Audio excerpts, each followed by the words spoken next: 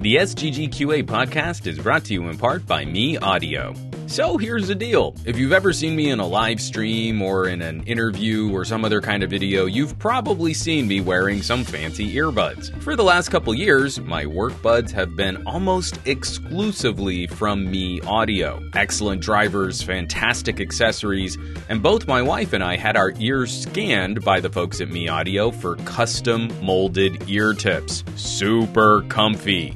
The MX line of Pro in-ear monitors is one of the easiest lineups to understand, starting at $60 and built around actual professional use. Detailed sound and durable construction, but also with some fun options like customizable faceplates. Even if you're not working on stage or in studio, Pro solutions like these are fantastic audio options, and they don't need to break the bank.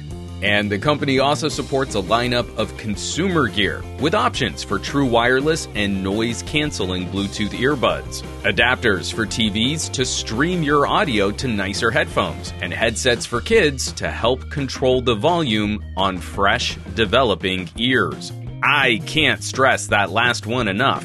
We have to start kids out with healthier listening habits. It's a great combo, high-quality audio gear built by a team of folks with recording-grade use in mind, but at consumer-friendly prices. But of course, I can do you one better. If you shop the kit at meaudio.com and use promo code SomeGadgetGuy at checkout, you can save an additional 10% over their already competitive prices. Once again, meaudio.com, M-E-E audio.com. Shop some fun kit, promo code SomeGadgetGuy at checkout, 10% off. Keep your ears and your wallet happy at the same time. I want to thank the folks at Me Audio for hooking up the promo code. Now, let's get on with the show.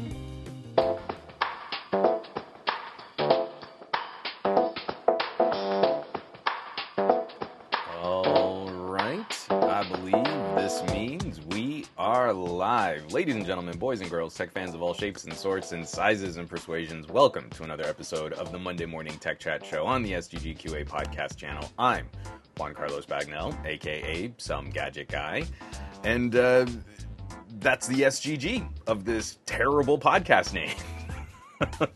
But the Q&A is the important part. I like to have a question and answer, more interactive conversation about all the news. It's why I like to have my podcast on a Monday. We can kind of look back at the week before. And then also if any news broke over the weekend. And I want to jump pretty aggressively into like housekeeping and like getting into the news block. The stories this week, over the last week, were absolutely bonkers. I'm actually posting about half what I had in my show lineup. I trimmed a lot, and there were stories that in weeks past I maybe would have spent like a significant amount of time to like detail. Well, this is the problem with that and socialism and capitalism and blah blah blah, and like that was a story that had to go. So this podcast this week, just on the news block alone, could have been its own 2-hour show. But I also want to spend a little time chatting about some of the amazing gadgets that we've been playing with and some of the fun that we've been having. And I wanted to leave a little space there in the gadget block too. And we've got to, of course, address the controversy of Samsung's yet again misrepresenting the performance of their products. So, amazing crew in the chat already. Dave Burns is making fun of the new backdrop that we've got here on the video stream. Farhan, Zalbotnik, Aditya, Tech by Germain, McCorcoran, Ron Guido, Onscon, Barry. I think I have to get unimportant. Let's ban this user right here. That's good. Okay. To say Barry Johnson, Marilyn, Bray Gray, Al Sabakli, Kappa Cash, I'm scrolling up, Raymondit, Hawks Talks, what's up Hawks, how you doing? J-Man 150, it's great. This I'm already feeling it. This is going to be a really fun show. I hope everybody had a lovely week last week and a lovely weekend. Surprisingly, got a little emotional during the Academy Awards. It was a really interesting show for folks who came out of entertainment and Hollywood, like my wife and I did. Some really fun moments and some, again, all the kudos and all the celebrations and all the accolades for the the directors and producers and performers that won awards last night. Yeah, J-Man with 50, no Will Smith this time. No, there wasn't any big salacious moment for this year's Academy Awards, which I like better. I think that's better. But it was also just kind of interesting to see a movie like Everything Everywhere All at Once sort of take its moment in the sun. I am a big ol' nerd, and you're telling me that there's a multiverse sci-fi action comedy, and that's the movie that the Academy backed this year. And I feel like that's a step in the right direction. It's a mother-daughter story set in the backdrop of one of the best alternate reality, multi-dimensional travel types of movies that even Marvel couldn't pull off. And it's silly. The Academy Award went to one of the silliest movies of last year. I don't know. I think we can call that progress. Like, it's just a big, dumb, fun, silly movie. And it's got some heart to it. And that's all we needed. That's all we need. Seriously, if we want to have a good time at the movies, I don't need a 4-hour epic of dark and grisly dark. And here's a childhood icon that we turned into a grisly dark. But is it edged dark enough? It's edgy and it's dark. Cool. But you know what? Michelle Yeoh just like traveling through dimensions and getting Ratatouille wrong was really all I needed for a fun film. So I'm good. So, yes, I hope you all had a lovely weekend. Jumping into some housekeeping, I didn't get a lot shot last week. I'm kind of in production heck on a project right now, and it's sucking up a lot more time than I thought it was going to. It just owing to me being a Samsung hater now. I'm working on all these really big project files, and the client's like, hey, we just want to do a quick backup and get an offsite. And like, awesome, send me a drive. Let's do that. And I open the box, and it's like, oh no, it's a little portable Samsung drive. Oh gosh. And it's like, it's a good rugged drive. It's a little mini SSD, but the write speeds are so slow. And I'm like writing the client back like, hey, I've got a SanDisk over here. It's literally going to shave 3 hours off of the transfer time of all of these files. I think I just need to send you my SanDisk. And just like, of course, the Samsung label pops up in my life in a way like, hi, we're Samsung. We're here to make your life more difficult. You're like, oh, man, I really have become that guy. Yeah, Michelle Yeoh absolutely killed it. Stephanie Sue nailed it. It was such a fun evening last night seeing that movie celebrated. And Zabotnik, absolutely, the magic word was fun. It's not a movie that takes itself too seriously. It wholly embraces an absurd silliness. So you go into this and you're like, oh, but I want my movie to be serious and grounded. And you're like, you're talking about action heroes, like practically superheroes based on this cosmic energy that they can sort of tap into. I don't need grounded. I don't need grounded. I want silly, in fact. When I look at my capes and cowls, I'd actually kind of like to see more Tick, more Adam West Batman, more lighthearted. There are characters that are designed for that, and we're trying to make everything super dark, and then I lost my parents, and I'm an orphan. And you're like, nah, yeah, okay. Yeah. So Tech by Jermaine, this is the big deal. So Tech by Jermaine says, I haven't seen Everything Everywhere All at Once yet. I'll need to check it out for sure. This is an Academy Award winning film. It is not traditional Oscar bait. Do not go into this movie expecting Marvel. Do not go into this movie expecting dark, grounded, serious edgelord, oh, we're going to take this concept super seriously. It is silly. And if you're going into the movie like, I want to see sci-fi absurdity, it's almost got like a, Time Bandits? Who's the name of the director? He likes really mixing in a lot of kind of hyper real and over the top kind of silly pieces into his, it's like almost kind of like a Monty Python. Yeah, It's over the top, and it takes the premise, and then it goes, okay, well, this is kind of a ridiculous premise. How far can we push that? And that's what you're in for. So definitely, when you're in the mood that you need like just something to take the edge off, pour a libation of your choosing, sit back, pop some popcorn, and just kind of be ready for silly.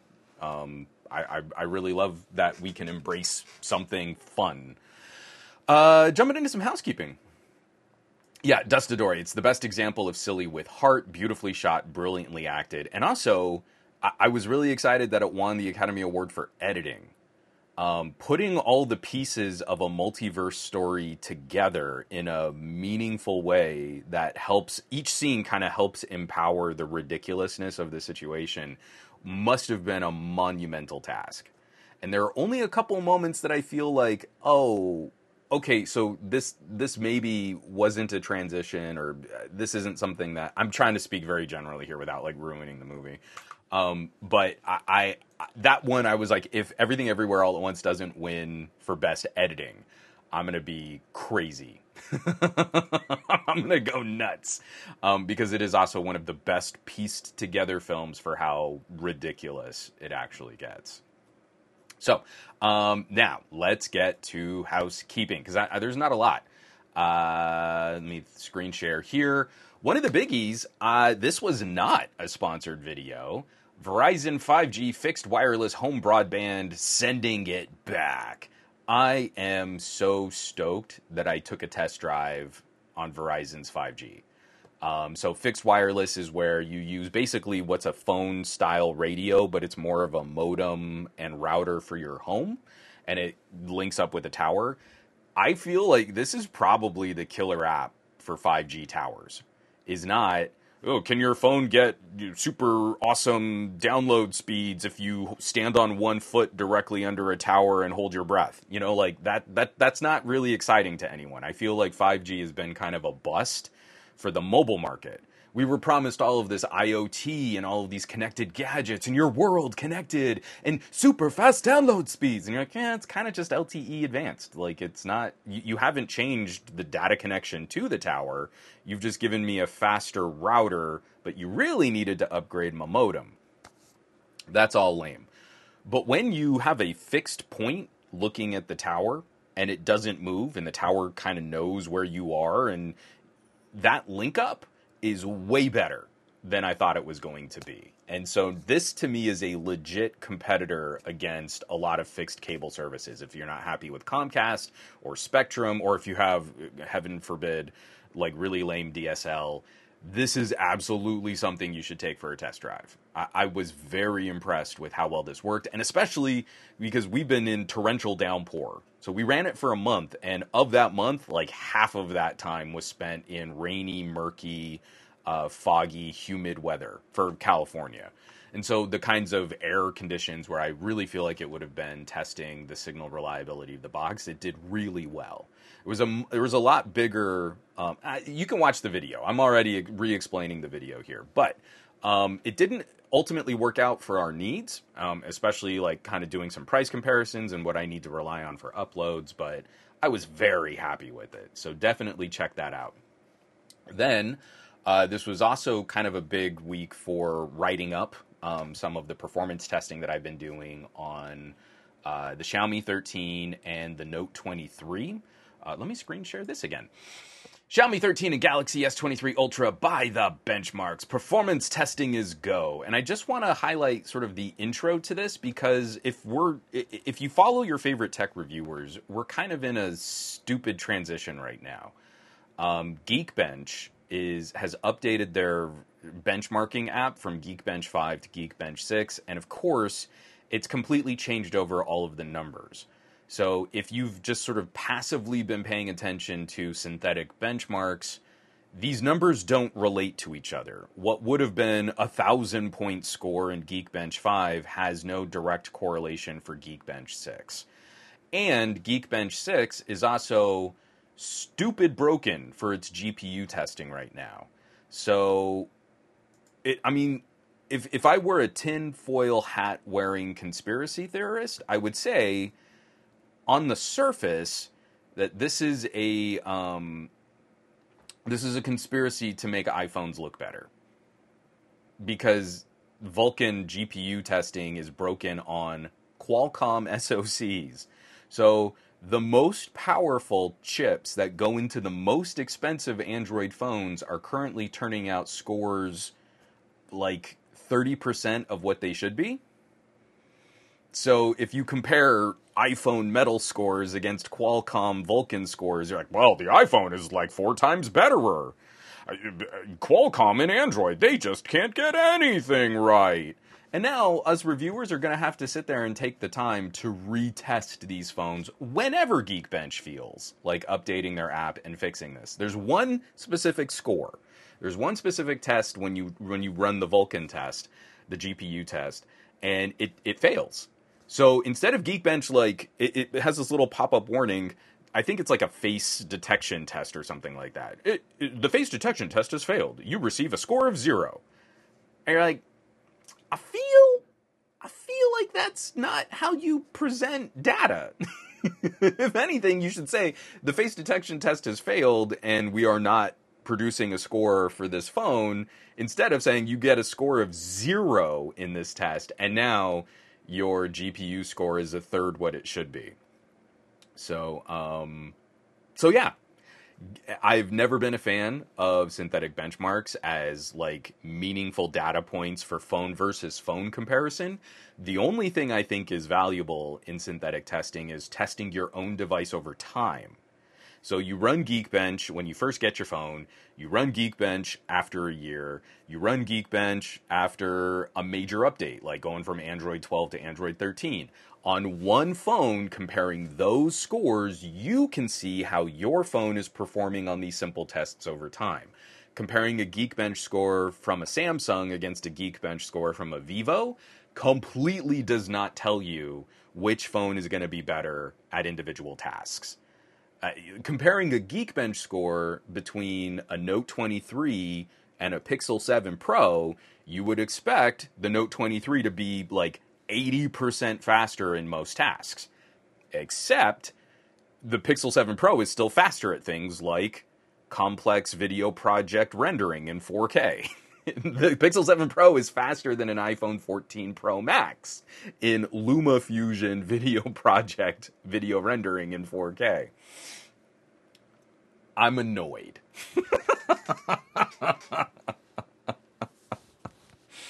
I'm so annoyed.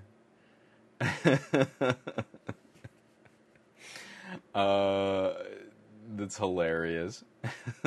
Sorry, I was going to try and catch up on... Yeah, Dave Burns, it does suck that fiber to home is the best solution, then we'll never really get it. Fat Produce. So here's the thing. Andrew saying, I just can't be excited for the S23 at all, really. I've been getting into some really lovely conversations with Samsung fans. I think I need to personally do a better job of driving that wedge.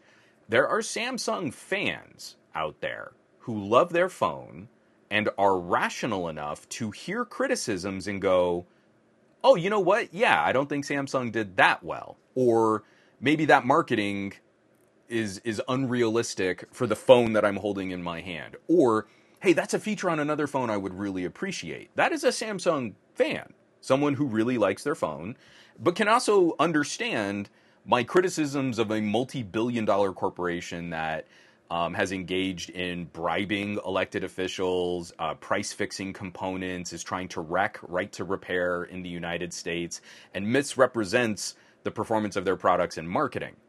That is a different criticism. If I criticize Samsung for those things, the Samsung fan is not responsible for the shenanigans of a multi-billion-dollar corporation.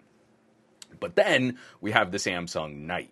And the Samsung Knight hears me criticize Samsung's corporate performance, how they mistreat their customers, how they try to leverage their position in the market, how they dump tons of money into marketing unrealistic expectations. And they hear, I'm attacking you, Samsung Knight, which they're not the multi-billion-dollar corporation. And that Samsung Knight lashes out aggressively and uses really hateful slurs and homophobic slurs and misogynistic slurs to try and belittle anyone who might criticize their beloved Samsung, and they'll rationally never have their mind changed on Samsung's performance. Again, the Samsung fan eventually might see that there's another product that fits their needs better and could leave Samsung. The Samsung Knight has defined their entire personality around this billion-dollar corporation, and I don't understand why, except that Samsung loves to engage in bullying in their marketing. And bullies like to hang out with other bullies. So, sorry, Andrew, that was really, I kind of went off on a tangent there. There is a lot to appreciate and like about what's going on with the S23 Ultra, but I've been getting into these really lovely conversations with international Samsung consumers, people outside of North America. It's a much bigger upgrade for folks who are saddled with Exynos. This is like something to really get excited about, especially if you're in the EU or in the UK. The performance per watt, the battery life, these are tangible, real upgrades. And I think it just serves as yet another data point that we need to remind people. If you were outside of North America and outside of South Korea, because remember, Samsung wouldn't use their own chips in South Korea. Their own chips performed so poorly on their home turf. They were using Qualcomm. If you're now just getting a taste, this is what non-Samsung users have always had access to.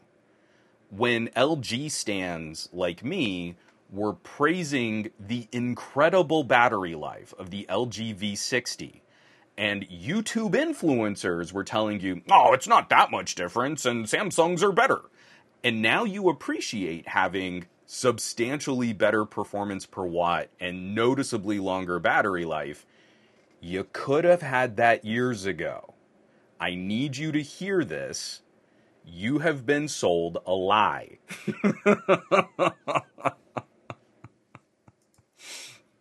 All right, so let me get out of the way here.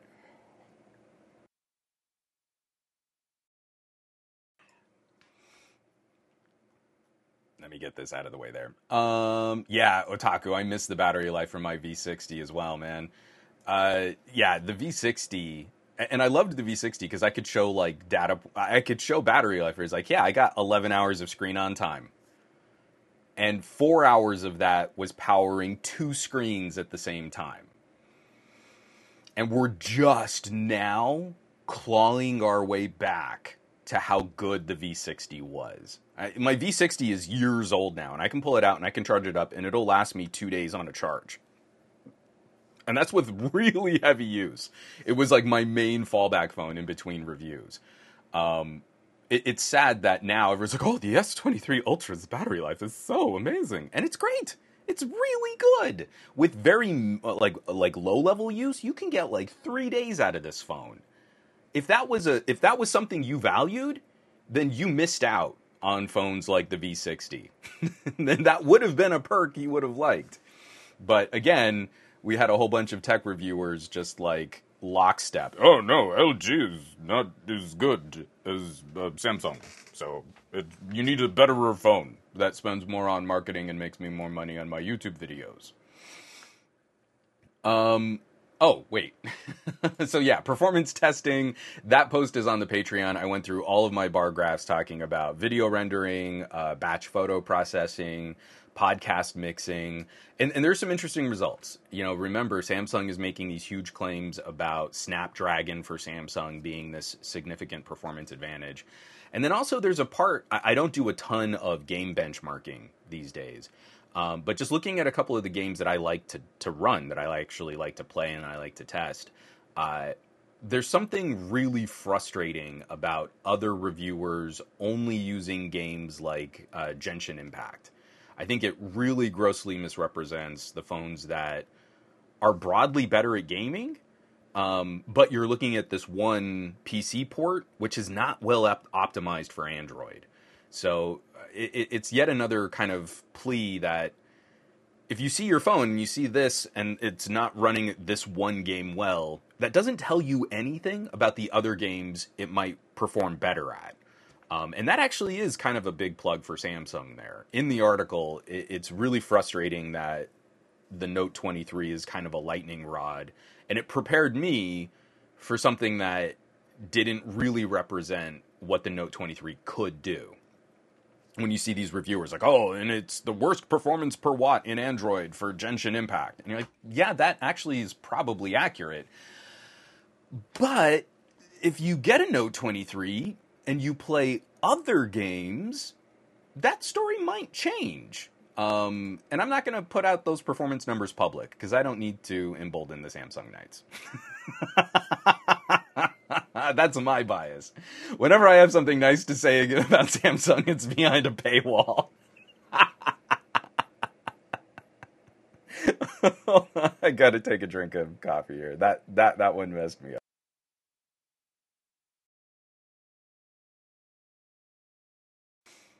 All right, so how about we get all of the stories that we're going to be talking about, the housekeeping, the news blog, the gadget blog, anything that we link to, all of those links will be in this week's show notes on somegadgetguide.com. We've got a bonkers news block to get through, and even with that detour, I managed to get housekeeping done in under a half hour, so we should jump on that. First of all, we're going to tag just a quick little bit of FCC news because this breaks my heart. I could not be more upset about this. Coming by way of Ars Technica and my newsman crush, John Brodkin, Biden FCC nominee withdraws, blaming cable lobby and unlimited dark money. Gigi Sohn gives up amid opposition from Republicans and Democrat Joe Manchin. Gigi Sohn would have been the best addition to the FCC we could have asked for. She was counsel under Tom Wheeler. She is one of the most outspoken and knowledgeable individuals on topics like net neutrality and broadband distribution. I am devastated that this entire political apparatus, these shenanigans have resulted in her stepping down from this appointment. Personal attacks, again, misogynistic and homophobic attacks, just the worst of the worst instincts in political discourse, all aimed at her. And our FCC is still split. It should be a 5-member commission. We should have the ability to vote on policy. And right now it's in a deadlock. So it's now just a partisan deadlock, which does not represent what the American people voted for. The American people voted for a Democratic president, and that president should be allowed to appoint members to this chair. And that hasn't happened. And again, it's just every single time we get in this position, we let the conservatives stonewall, and then when the conservatives are power, they get to appoint whoever they want. And this one matters. This is how we fund broadband. A couple weeks back, we were talking about how carriers and ISPs were faking their coverage maps.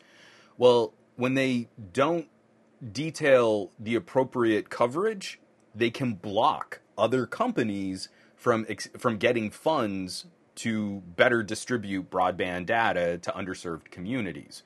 It's a really gross business tactic that the FCC should be able to regulate. But currently, the FCC is kind of tied up in this, well, we can't really do anything because every vote is a perfect split down these stupid partisan lines.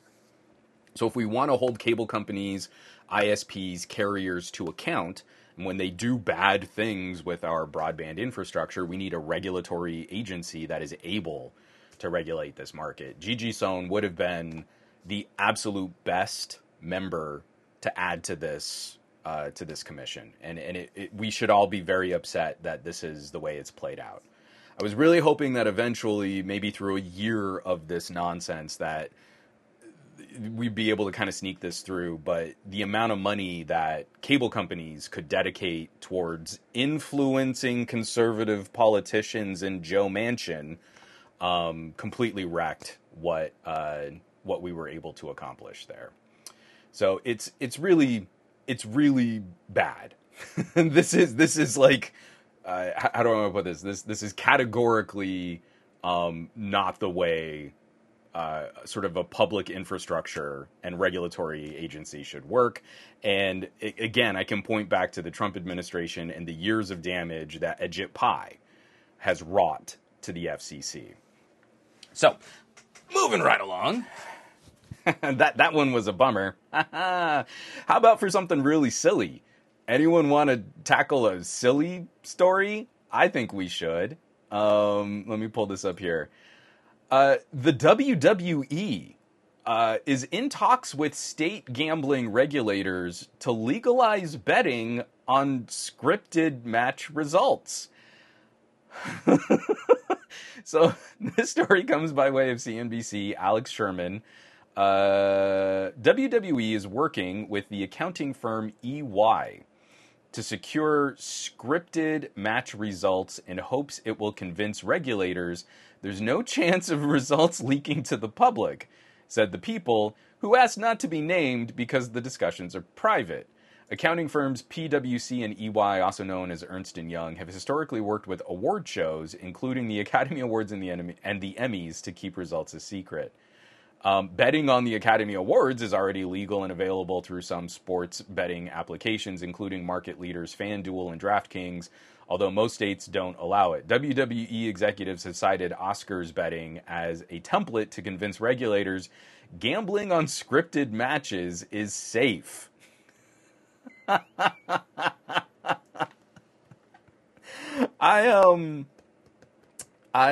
have very complicated feelings on online sports betting and gambling, but and especially because there was like another post on Reddit of like, I think it was a college baseball game. Someone will correct me in the comments, but it's like the ump could not have been more wrong in calling strikes. Like the strike zone went from the batter's shoelaces to his chin. And he's calling strikes and calling people out, and you can see like the batter is like getting phenomenally angry, and even the catcher of the opposing team is like trying to calm him down. I have some problems with betting on fiction. I was a huge pro wrestling fan when I was a kid. Jake the Snake was my dude. I'm not as much a fan of it now. Just the storylines, I think, are a little convoluted and difficult to keep up with. And I just, what with all my free time. But it's a form of entertainment that I think is perfectly, I was going to say it's perfectly valid. No, it's fun. I mean, again, I was just plugging everything everywhere all at once. It's silly and it's absurd and it's over the top and it's vibrant and it's goofy and I want that.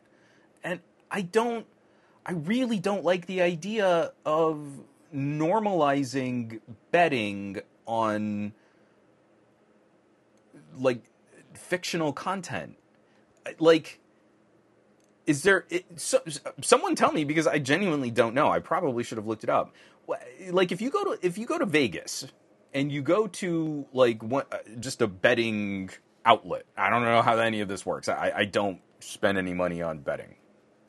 Like, is there a market where you could go in and say, I'm going to put $50 down on Top Gun Maverick, that Maverick is not going to save the day at the end of the movie. So I've got $50 down. Top Gun Maverick, Maverick fails in the end, and the terrorists win. That's what I'm putting my money down. Like, can you do that? Is there some place where you can go in and say, hey, at the end of this Marvel movie, I think Ant-Man dies, and I'm going to put $100 down on Ant-Man dying at the end of this movie. Is that a thing? Because that's what we're trying to normalize with the WWE.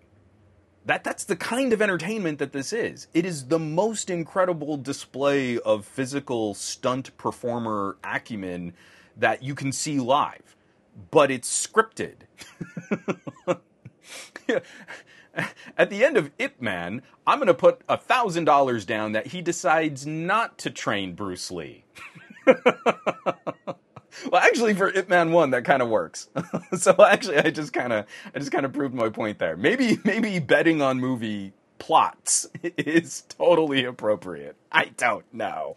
I'm just really bothered by the idea of the WWE doing this. It's crazy. Okay, McCorcoran 3, you can bet on box office results, but not the actual plot. Okay, so that makes sense to me. You can bet on will this new movie release will Creed 3 exceed the box office reports from opening weekend, but you can't bet on will Creed win the boxing match at the end of the movie. Right, if we can bet on the WWE, shouldn't we be able to bet on Rocky films? Like, you go into a room and you have to take a lie detector test. Have you ever seen Rocky? No, I haven't. Okay, do you think Rocky wins at the end? Yeah, actually, I think he does. I'll put $100 down on Rocky winning at the end of Rocky 1. I guess that's betting. I don't know what the plot of the movie was. I guess I can throw money at a sports betting website. This one is hilarious. That is absolutely absurd to me.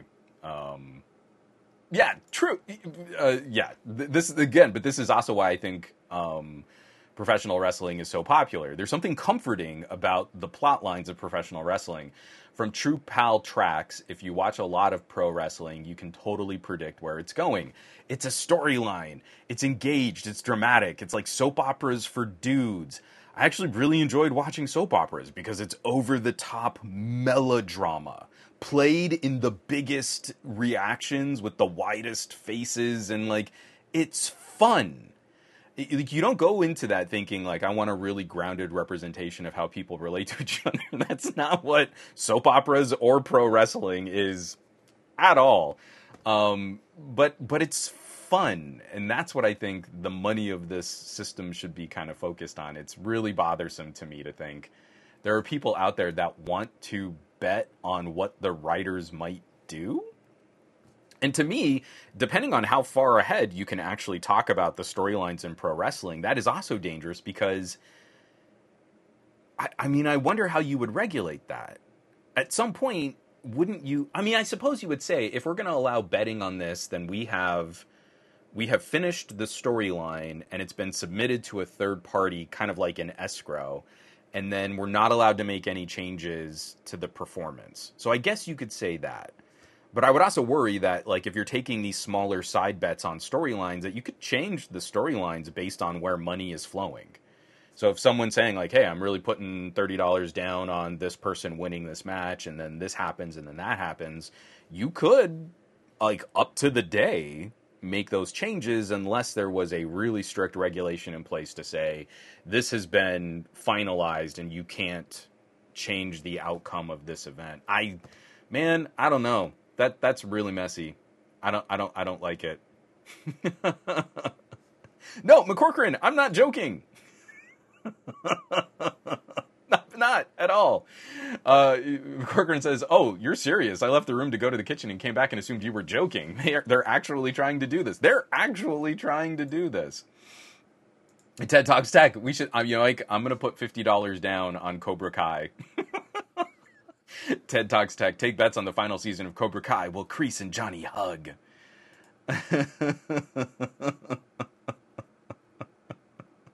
I love it. I love it. DTNL. I'm going to put $500 down on Vader being Luke's father. I mean, it's father in German, right? Isn't that the German word for, like, parent or father or something? I don't know. Moving on in sort of the appreciation of where you live and whether or not you've had strong unions and reasonable labor practices. This story I thought was a little shocking. Coming by way of businessday.co.za, written up by Yoonsu Yim. I apologize for probably mispronouncing your name. South Korean government proposes increase in work week to 69 hours from 52 hours. The proposal aims to promote family growth and productivity by allowing people to bank overtime hours in exchange for time off. I really want you to take a listen to this, because at first I saw the numbers going bigger to smaller. And in my brain, I read the headline and I thought, oh, that's great. They want to change the work week from 69-hour work weeks with overtime to 52-hour work weeks with overtime. And then I read the headline again and went, oh no, I have that backwards. The current overtime cap apparently is 52 hours a week. That's a long work week. And now they're saying, hey, we want to extend it to 69 hours a week. And the reason why they're doing this is because the sort of family planning and birth rates of South Korea's population are plummeting. And again, they're another country that are very quickly going to break past that break-even population growth. And they have all of this older generation that are going to need the younger kids to help them out. And there aren't going to be as many younger kids to help them out because no one's having babies. So their plan to get more people to have more babies is to increase how much time you spend in the office by 17 hours a week. And I don't get it. I really don't. Their explanation is, hey, the government is going to encourage employers to let you work almost 70 hours a week, and then that will pay into how much overtime you've earned, and that then you can bank a little extra vacation time. So a couple times a year, or maybe once a year, you can take a slightly longer vacation, and that will make us more babies. And I don't get it. I really don't understand. Every other sort of, especially more westernized countries, we're trying to viscerally fight for things like 4-day work weeks, a reduction in office time, but for the same pay. Productivity has gone up every single time we've reduced the work week. So not only is there no benefit to making people stay in the office longer, there's actually a detriment. You have to run your office facilities more. You spend more on actually managing your property, power, and IT, and all of the data connections and all of the resources needed to keeping your office open longer. And you get less productivity from your employees. It's a lose, lose, lose. And apparently in South Korea, it also results in lower birth rate. So your country starts to implode through population distress and generational population distress. I'm flabbergasted. I really don't get how. I need to read this quote from the article. Hold on. Hey folks, are you getting bored of the current collection of tech and geek commentary on the internet? Is the discussion of new electronics feeling a bit stale? Do you want to find some fresh voices to add to your subscription queue? Check out the community on r glowing rectangles on Reddit. Now, this subreddit was built to help new voices in the tech community find more audience, and we need your support. Sharing, commenting, and those precious, tasty upvotes. Reddit can radically help a content creator expand their reach. Do you know a producer who deserves more attention? Do you just want to find fun new stuff? Head on over to reddit.com/r/glowing rectangles and share or browse to your heart's content. Once again, reddit.com/r/glowing rectangles, and let's build something cool together. Where is it? Okay, here we go. The government says the plan set to be announced next month will provide more flexibility in the labor market. Officials say people would work less as a whole, encouraging them to have families and shore up a fertility rate that is projected to hit a global low 0.7 in 2024. So while, I saw a comment in there, I'm sorry, I can't catch. Like every sort of first world nation is dealing with some kind of population crisis for every developed country. Apparently South Korea is the worstest, and that this is their plan to kind of combat this. For counting periods of a month or longer, up to 29 hours a week of overtime would be allowed. Only 14% of South Koreans were in trade unions in 2021. I mean, that's just sort of another sort of related data metric where it seems countries that have, sort of a more, a stronger infrastructure of unionized and collective bargaining seem to end up with much better work-life balance, better pay. They're more productive for their employers. Their employers make more money off of their productivity, and the employees seem to be happier. It always seems to be when you have like really low like participation in unions that seems to be real bad for the people that live there.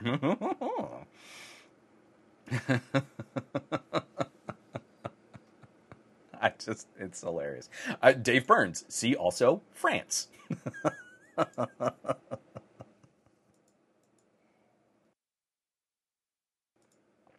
All right, so apologies if you're in South Korea. I think that sounds like it's going to be pretty brutal. Another just sort of interesting and kind of happy story. I am an audiophile. I used to say, oh, I'm not an audiophile. I'm kind of an audio snob, and I like practical recording equipment. I've just sort of shuffled all that off. I enjoy premium acoustic experiences. I'm headphone focused. I'm not speaker focused, but I would consider myself to be an audiophile if I'm going to add anything to that, an audiophile on the cheap. I think it's really lovely that the music streaming industry is helping expose people to artists and bands and genres of music that they wouldn't have experienced just through terrestrial radio. What I also think is really lovely are when we see sort of the follow-up stories like this. Coming by way of Ars Technica, Andrew Cunningham, sales of vinyl albums overtake CDs for the first time since the late 80s. Now, we've been reporting on vinyl outpacing CDs for a while, but that's been revenue. Vinyl revenue, I think, overtook... Oh, according to this graph here, somewhere around like 2019, 2020, vinyl revenue outpaced CD revenue. And that's just been steadily growing over the last several years, especially with all of the, hey, we're staying at home and we don't have anything to do. And some people started working on their music collection. Like if there's an album you really love, owning it as a tangible physical thing on vinyl is really, really... It's just like another part of the passion of collecting and experiencing and appreciating good music. I have a very limited selection of vinyl. I mean, I think I've only got 10 albums, and I don't even keep my turntable out. It's like a whole process for me to set that up and really listen to it. I am a digital nerd, but I have this love of that needle drop and the sound and the quality and sort of the warmth of what vinyl can do, especially when paired with the right headphones. But now, not just revenue, actual sales numbers of vinyl are outpacing CDs. And I'm hoping it's something that I can kind of also sort of share with my daughter. It was it was hilarious. She won some kind of raffle, and she got to draw a prize out of her school's like little raffle. And one of the things that was in the little prize box, one of the parents is a singer, and they submitted some copies of their Christmas album on CD in Spanish.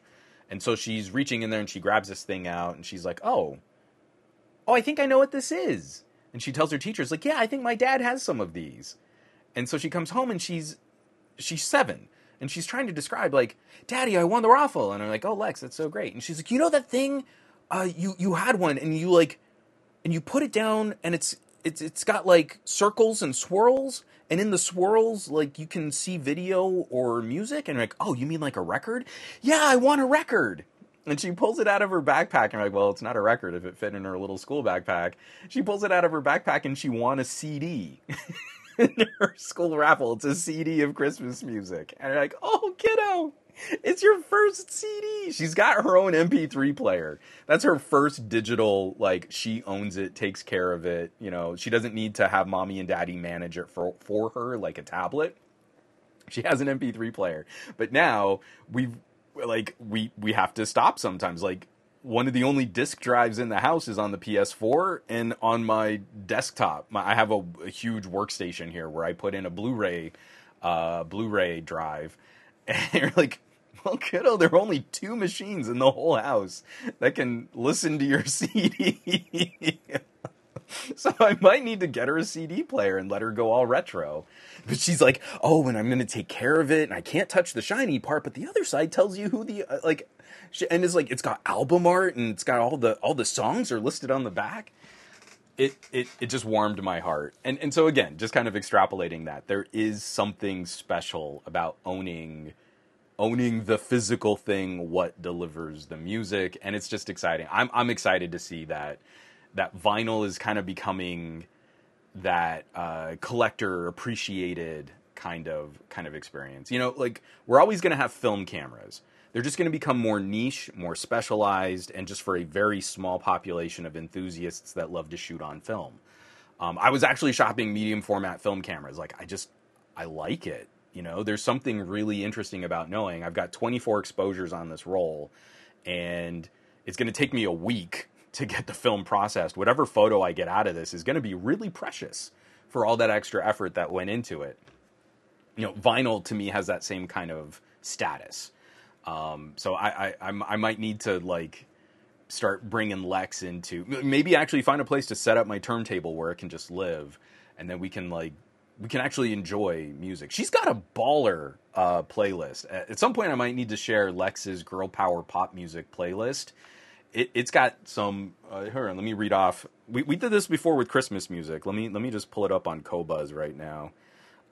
Good Grafe, Taylor Swift, Churches, Anna Kendrick, Purity Ring, Kelly Clarkson, Dua Lipa, Beyonce, Lady Gaga, Lorde, Avril Lavigne, Florence and the Machine, Rihanna, Miley Cyrus, Janelle Monáe, Sarah Bareilles,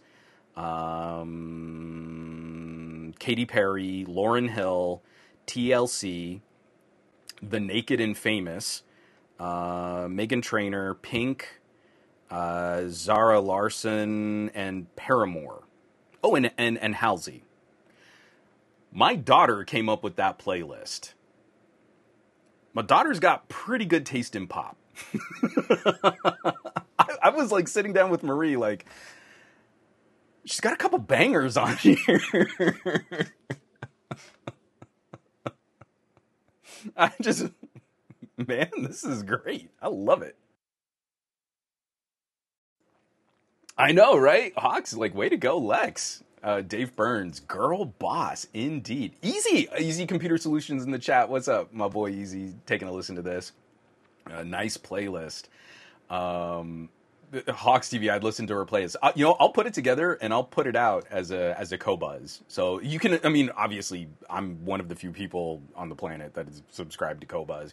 But if you just want to grab the songs, you can put her playlist together, and you'll find some good stuff in there. I mean, again, my girl's got an ear. I love it. It's so much fun. Like she's gonna be doing stuff. I dig it. Sal Botnick, don't do that. Don't do that. Lorde still relevant? Question mark. All right, I'm gonna break this down. The reason why my daughter likes Lorde is because I adore Solar Power. Solar Power is one of the most clever, chill pop albums I've heard in a while. The production is immaculate, and it's drawing from previous generations of pop hits in a way that is really satisfying, going through like 80s and 90s pop. There are inspirations of like George Michael's guitar work. There are overdubs that sound very similar to like surf rock back in the day, or Mamas and the Papas. I'm crediting Lorde because she put together this production team, but the entire team that put Solar Power together is phenomenal. And if you can make it through the sweet lyrics of Stoned at the Nail Salon and not actually feel a little like nostalgia for a time that you didn't live through, then you are a cold, heartless machine of a person. Solar Power is a good album. I'll die on that hill. I'm not the biggest Lorde fan. Royals was a banger too. But Solar Power is clever. Again, not going to go down as one of the best pop albums of all time, but it's smart. for sort of young 20-something pop music, it is soulful in a way that I was not expecting. So anyway, moving right along.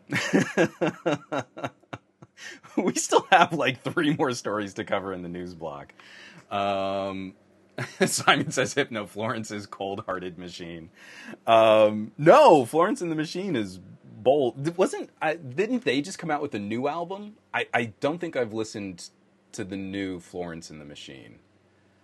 God, I can't remember. So anyway, moving right along, a quick one we don't need to spend a lot of time on, but anyone reading the tea leaves, this should not be a surprise at all. Elon Musk took over Twitter and was jokey, her, freeze peach. And basically his definition of free speech was, let's let a whole bunch of almost fascist, right-leaning conservatives back on the platform to spread disinformation and to harm actual discourse. Any discourse in earnest, we want people who will disrupt that, because that's controversial and that's dramatic and that gets more people looking at content on Twitter. Well, wouldn't you know it, the EU is like, well, that's a bad idea. So this is written up by the Financial Times, Javier Espinoza, Christina Criddle, and Hannah Murphy. EU tells Elon Musk to hire more staff to moderate Twitter. Because apparently when, government agencies start putting out regulations on tactical misinformation campaigns, sort of funded by Russian oligarchs, the rest of the world says, well, that's bad. It's bad for discourse. That's not free speech on a private platform from a corporate body. That you don't have a First Amendment protection in the same way that like other types of publications can kind of present that. And that's also where we're looking at reforming or gutting the Communications Decency Act, specifically Section 230.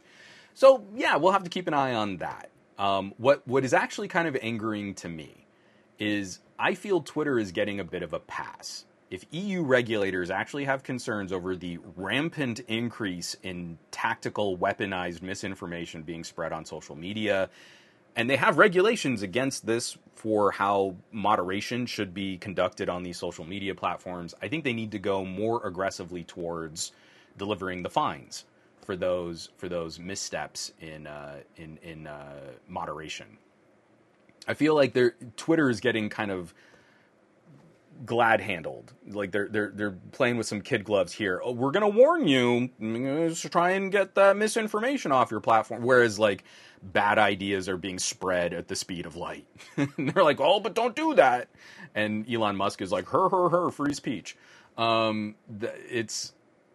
It's not a good combination, and it only seems to empower the worst elements of society with the most horrific and vile agendas. So hopefully we'll see some fines applied. Again, I'm kind of taking this one personal for how much I loved my little flavor of Twitter that I had created, and that increasingly by the week is just getting more and more broken. Over the weekend, I couldn't mute people, so I got a whole bunch of hate traffic for my Samsung posts, obviously, Samsung Nights. And so I would mute someone, and then they just keep showing back up in my timeline. And you're like, that's not how muting works. And I'm not going to give them the satisfaction of blocking them. I guess I'm just going to get off Twitter for a while. And I kind of just left. So, yeah, it's pretty bad. It's pretty bad.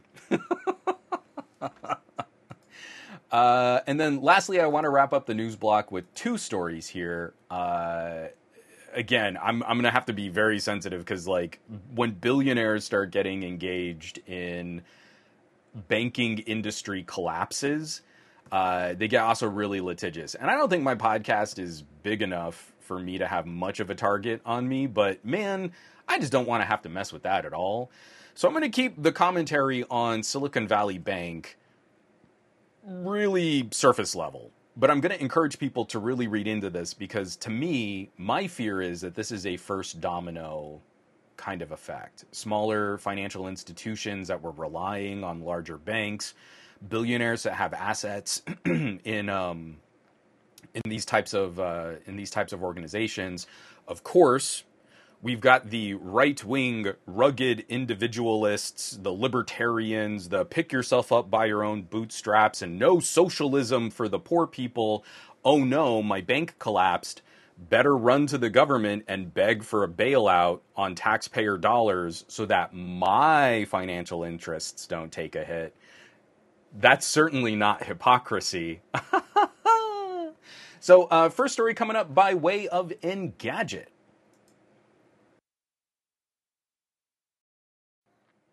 U.S. regulators will protect all deposits at Silicon Valley Bank. All depositors, including companies like Etsy and Roku, will gain immediate access to their funds. And you know what? That's exactly how a well-regulated system with good insurance and protections should work. So when conservatives tell you that we need to dismantle regulators, regulations, and things like banking insurance because it's just too much of a problem for free market. Because the free market only works when government dollars subsidize all of the fallout of these types of shenanigans and mistakes. So as these institutions are hurt, though, if public money goes into this, I feel it needs to be a public institution. If taxpayer dollars have to prop up a failed bank, then the government should own that bank. The people paid for it. We should own it. And that's, to me, the biggest thing we need to push back against, because we can't let what happened in 2008 happen again, where mortgages fell apart, banks fell apart, and we've put taxpayer dollars into the banks and not into the people who were really harmed by their mortgages falling apart. We should have put all that money into the hands of people trying to pay their mortgage, and then that money would have gone into the bank, and then the bank would have remained solvent. Instead, bigger banks got to absorb all of the littler banks for like pennies on the dollar for all of those assets. Many of those assets are toxic. You should watch The Big Short. But still, that is a bad business precedent to set, because now everyone who wants to gamble with the money in a financial institution has pretty good data to suggest, like, hey, if we're a small bank, we're going to be screwed. But if we can somehow grow to a huge status and then gamble a whole bunch of other people's money, then the government will have to come in and bail us out if we somehow screw up. When we probably screw up and lose everybody's money. And it's gone. That can't fly anymore. Because the other galling part of the story is, let me get this back over here. I caught this on NBC News, but it's from CNBC. Silicon Valley Bank employees received annual bonuses hours before government takeover.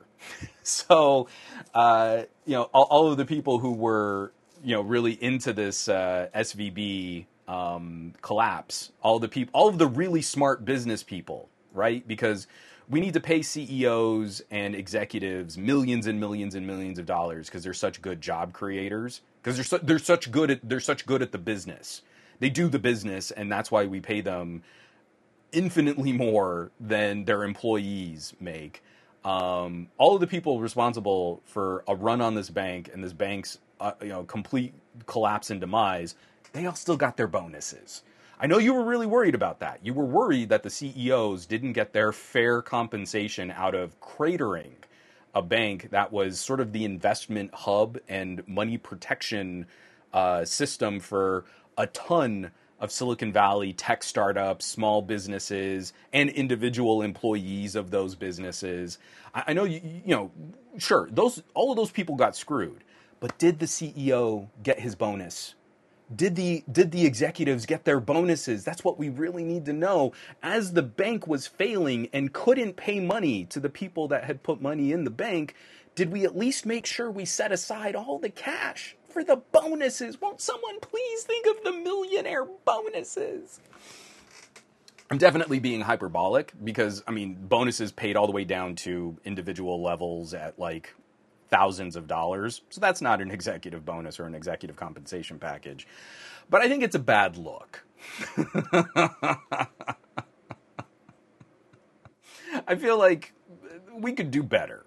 So I feel we need to take the remnants of this collapsed financial institution and turn it into the backbone of a public system. I think what we should do is staple SVB, the core husk, the skeleton of this failed bank, and attach it to the post office. And I feel like the post office could start to become not just a way that you send and receive goods, but in some countries and in some communities, it's also like the sort of first step financial institution. And it's publicly backed. I would want my tax dollars to go into that. I want my tax dollars funding a healthier postal service. I want post office employees to be paid fairly for the incredible conditions that they do work in. I want like the costs of that to subsidize sending packages across the country. That is not a line item deficit on our country's tax dollar sheet. That is a service that I am happy to pay money to subsidize. And it could become the first step for a lot of disadvantaged communities so that people have some resource for better financial stability, as opposed to like check cashing services and payday loans. You could work directly with the federal government, subsidized by my Californian tax dollars, to have better financial stability. Take SVB, take the infrastructure, own it because we paid for it by bailing them out, and then start that as the transition into better wealth and better prosperity for people across the entire country. Right now, if you live in California, your federal tax dollars go to other states more than we get federal tax dollars here in California. If I'm going to subsidize other states, especially states that take more federal dollars, mostly conservative-leaning states, that they seem to be fine with socialism, I want a better return on my investment. I want better schools, better hospitals, better healthcare, better emergency responders, better resources for emergency responders. I shouldn't say better emergency responders. And I want a whole lot of money going into veterans programs for people who served in the military. That's what I want my tax dollars going towards. I don't want my tax dollars going towards executive bonuses for a failed bank. And I feel like that's a note most people could kind of agree with. Not politicians, because I'm not directly funding a politician's campaign for re-election, but most people on the ground would probably say, yeah, actually that makes sense. I'm paying all these taxes. Why is like my great uncle who served in the military struggling to afford his medications? That seems wrong.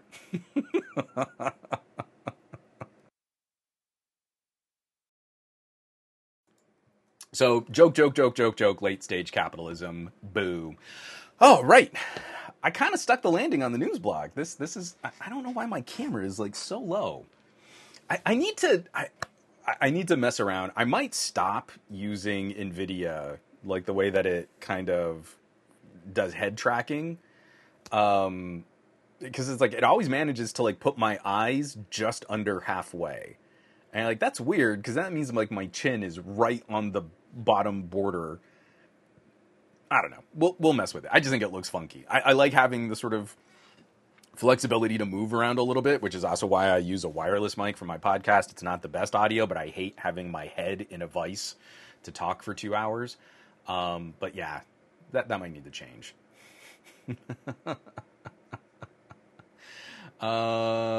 Just a quick plug here as we make our transition. Every podcast has a Reddit, a subreddit, a topic of conversation. My podcast also has its own subreddit. If you go to reddit.com/r/glowing rectangles, it is not a subreddit about me. It is a subreddit where people contribute stories they feel deserve more attention, specifically tech stories. And the number one, I'm really excited about this. The number one post on reddit.com/r/glowing rectangles was a cross post.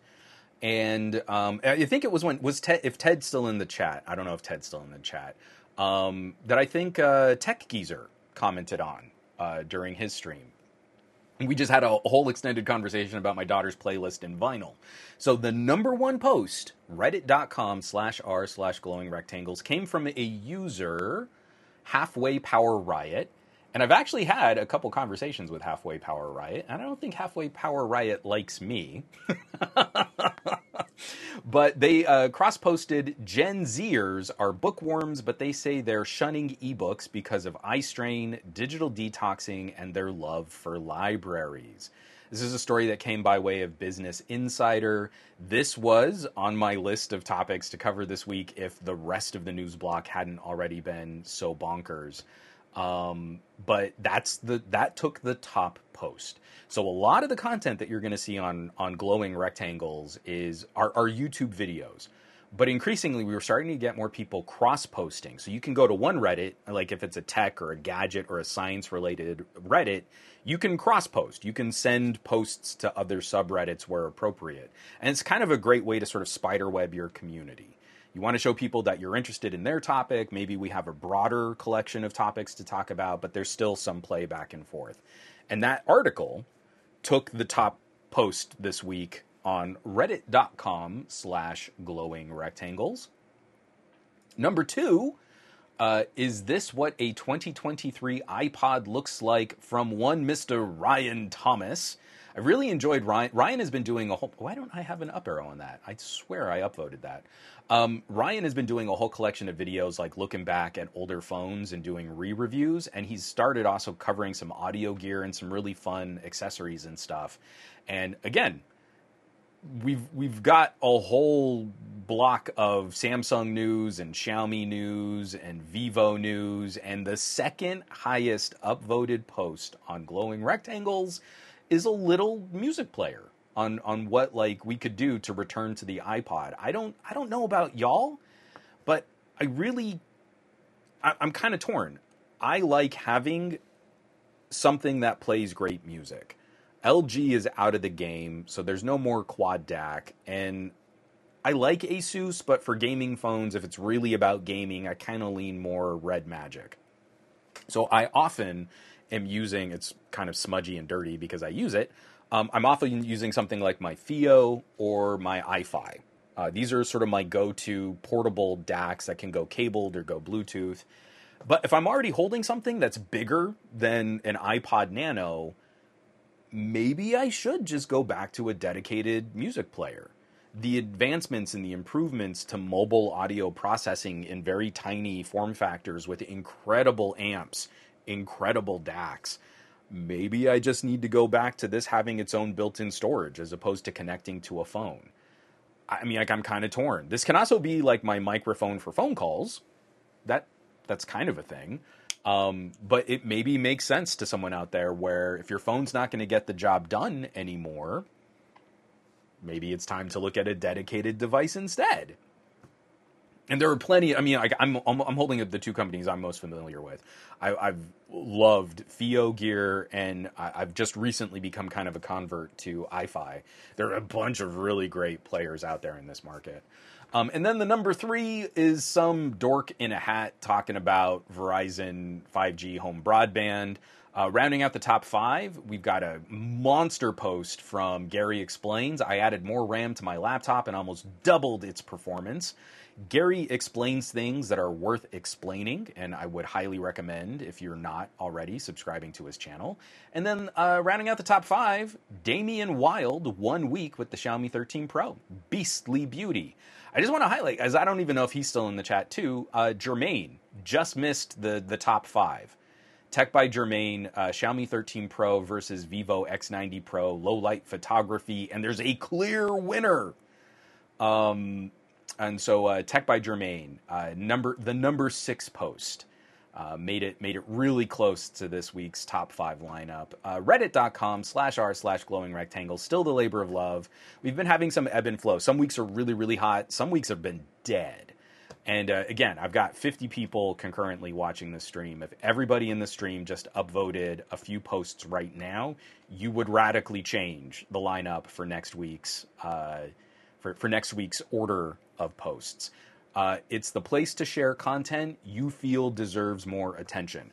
Obviously, that can mean tech content creators with millions of subscribers, but it's a lot more fun seeing when people are mixing this up and you're seeing good content rise to the top, and then someone has like 3,000 YouTube subs. because the content doesn't, the number of subscribers doesn't mean you have better content. Can confirm, I have 150,000 subscribers on YouTube, and you don't get the best content from me. Barry Johnson, I will let Jermaine know. Good, thank you. Someone should let him know. That was, and again, when you put the effort into shooting, like photos and samples, editing all that, analyzing the footage, putting it all together, trying to come to a conclusion, that is a lot of work. And it's a lot of work to do it well. So it really deserves a lot more attention when someone's doing that well. Here, let me get this out of the way. Geet Madden, think the device in the video can bed used standalone and with a phone. I might be confusing it with another product. I'm not sure. I'm sorry, Geet. I don't know what you're talking about. From Zalbotnik, what are you using when you're at your desk? So at my desk, I have 3 different audio sources. One, I'm just slumming with my Focusrite, so it's a recording audio interface. That's not really, I mean, it works. It's not great for that kind of audiophile listening experience. I've had a couple smaller, like I've got a shite, I don't know. It cracks me up. The name of the company is sounds like a swear word. But I haven't used it in a while. It's actually an amp that's in my closet right now because recently the most the sort of the most exciting aspect of mobile have been these new dongle DACs, these new THX AAA rated amps have been really, really good. And I haven't felt the same need to have a standalone amp on my desk. So the main, when I'm just sort of sitting at my desk, I'll turn to the iFi, because the iFi Griffin is a little bit bigger. It's kind of a chunky boy. Like, this is technically Bluetooth and portable, but I wouldn't put this in like a back pocket, right? It's just too big. But here on my desk, next to a laptop, in my laptop bag, this thing is phenomenal. And it's ridiculous overkill for even what I'm using it with, because your ability to route audio through this little box is insane. How you can, sort of split inputs and outputs. You can use it as a DAC and plug it into another amp, or you can take another DAC and use this just as an amp and kind of boost the signal that way. And it's so clean. It is a beautiful little audio resource. But then on the go, I'll regularly just turn to the FiiO, the BTR7. So again, MQA compatible, but THX, the amps and the DACs on these are really good for something so portable and pocketable. Faron, yeah, it's legit, I know, but I mean, and I'm not saying anything bad about the company because the gear is amazing, but for how cluttered my desk is, I actually took the amp off my desk, and then I kind of didn't miss it. That's not to say that's what you should do.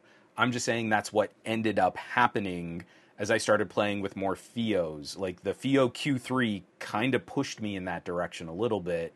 And then the BTR, the new BTR and the iFi, I don't know that I'll go back to having that kind of audio processing hardware on my desk here. So it's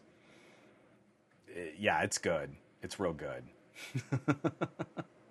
Oh, Jermaine is back. Everyone say congrats, Jermaine. Number 6. It is an honor. Sorry, I was shopping and cooking.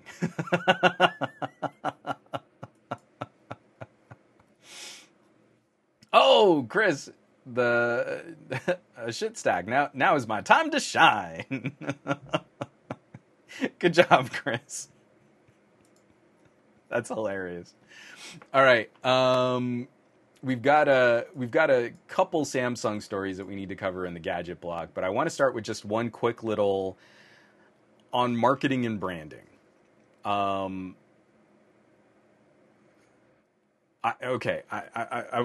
Team Pixel, so hashtag gift from Google, Pixel 7 Pro, and the new Pixel Watch. And I liked the Pixel Watch, but I wanted something which I felt would be more rugged and got better battery life. When I'm using Wear OS, I'm using a TicWatch. I love the second display on the TicWatch. I love the second display more than I care about whether or not I have Wear OS 3. Wear OS 3 so far has not brought anything to the day-to-day user experience that I feel is mission critical, as compared to getting legit about 3 days of runtime out of the watch without having to mess with like low power modes. And like I said, I like the static display, the sort of LCD style display on the TicWatch. Right now, I'm wearing an Amazfit. I'm wearing the first gen T-Rex just to have something even a little bit more rugged for all of the rain and stuff that we've been having. And again, like I'm at 21% battery on this watch, and I'm pretty sure that'll give me 2 more days of runtime. It totally changes your perspective on, oh no, my watch battery is low. Oh, but wait, no, it's 20%. Yeah, that's like 2 days.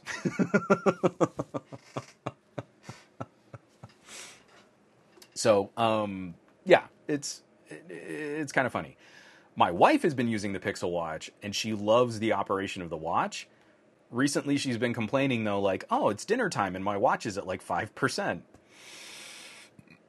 So even my wife, who's not like super techie, like into all of these kinds of gadget conversations, we're planning a sort of a standalone podcast, because we did that when she got her Pixel 4a 5G. So she upgraded her phone from an LG G7 to a Pixel 4a 5G, and we had a really lovely conversation. It's an old podcast, a couple years ago.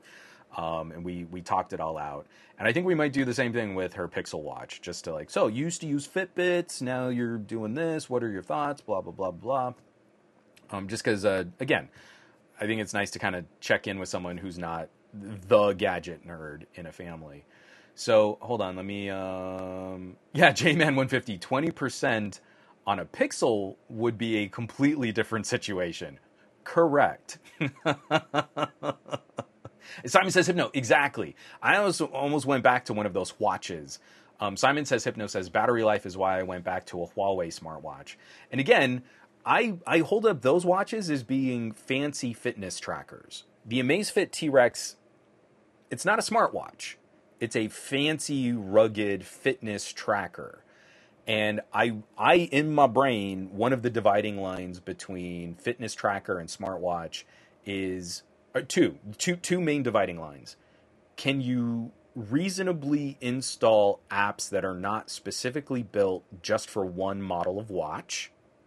And do you have more robust support for smart notifications and replies?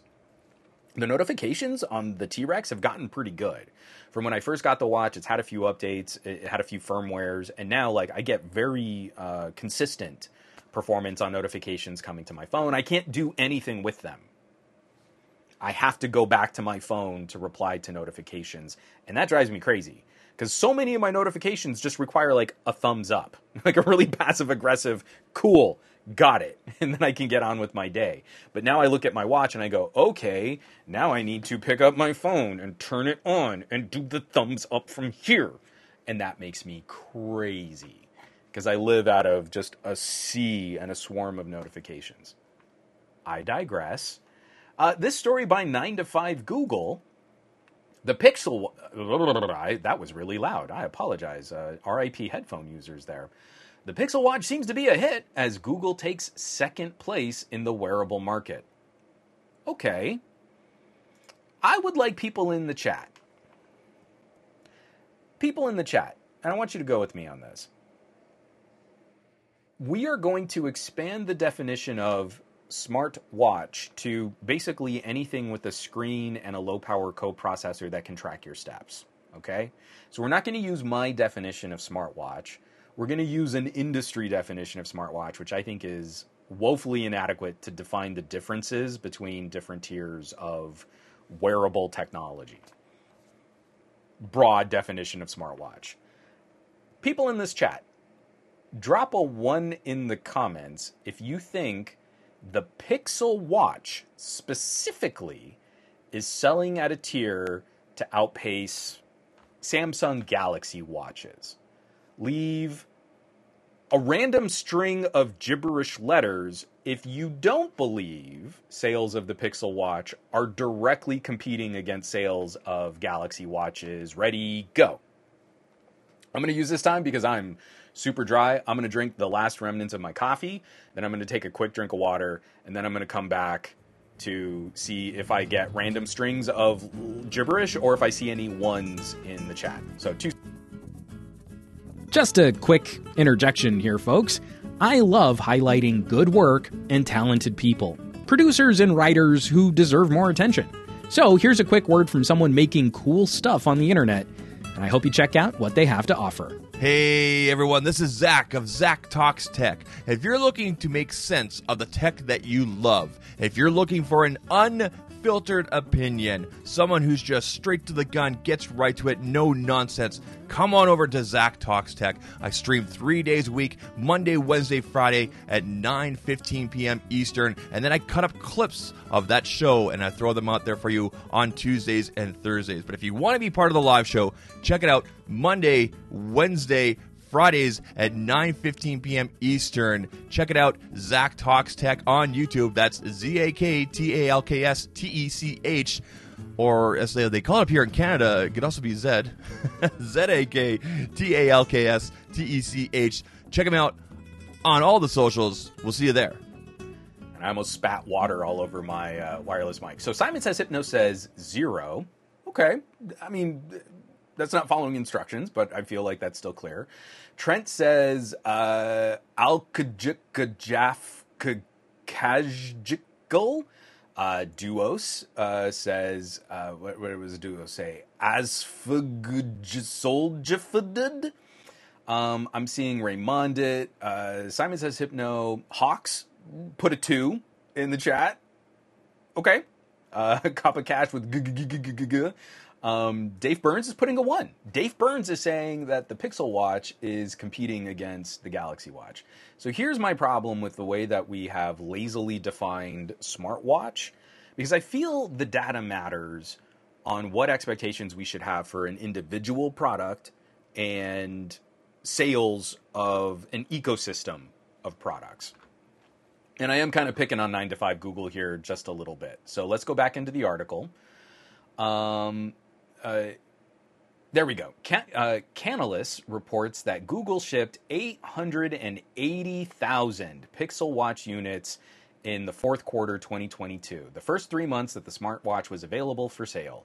It was enough to help Google keep the second place slot in the smartwatch market with 8% of the total shipment volume.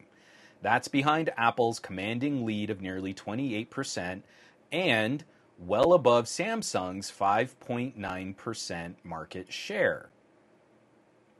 Okay, but we're talking about Google. Hold on, I need to see. By comparison, Apple shipped just shy of 14 million smartwatches in the same period, while Samsung, Xiaomi, and Huawei hovered around 3 million.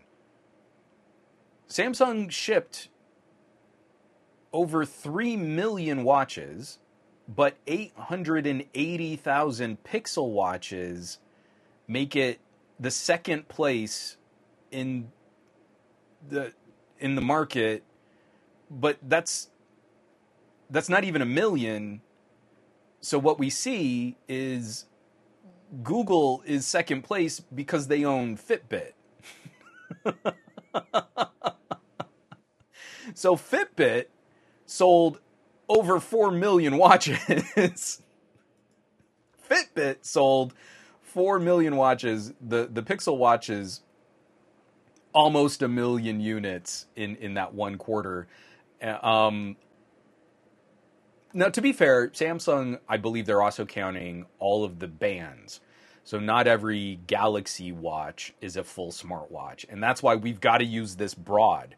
But Apple doesn't ship any dumb bands. When we say the Apple Watch sold 14 million watches in that period, they're all premium, expensive smartwatches.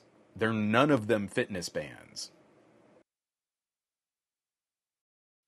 Samsung, Huawei, Xiaomi, they sell mostly bands, and then they also have a few nicer fitness tracking watches. And then Samsung has the Galaxy Watch, which is a true computer on your wrist running Wear OS.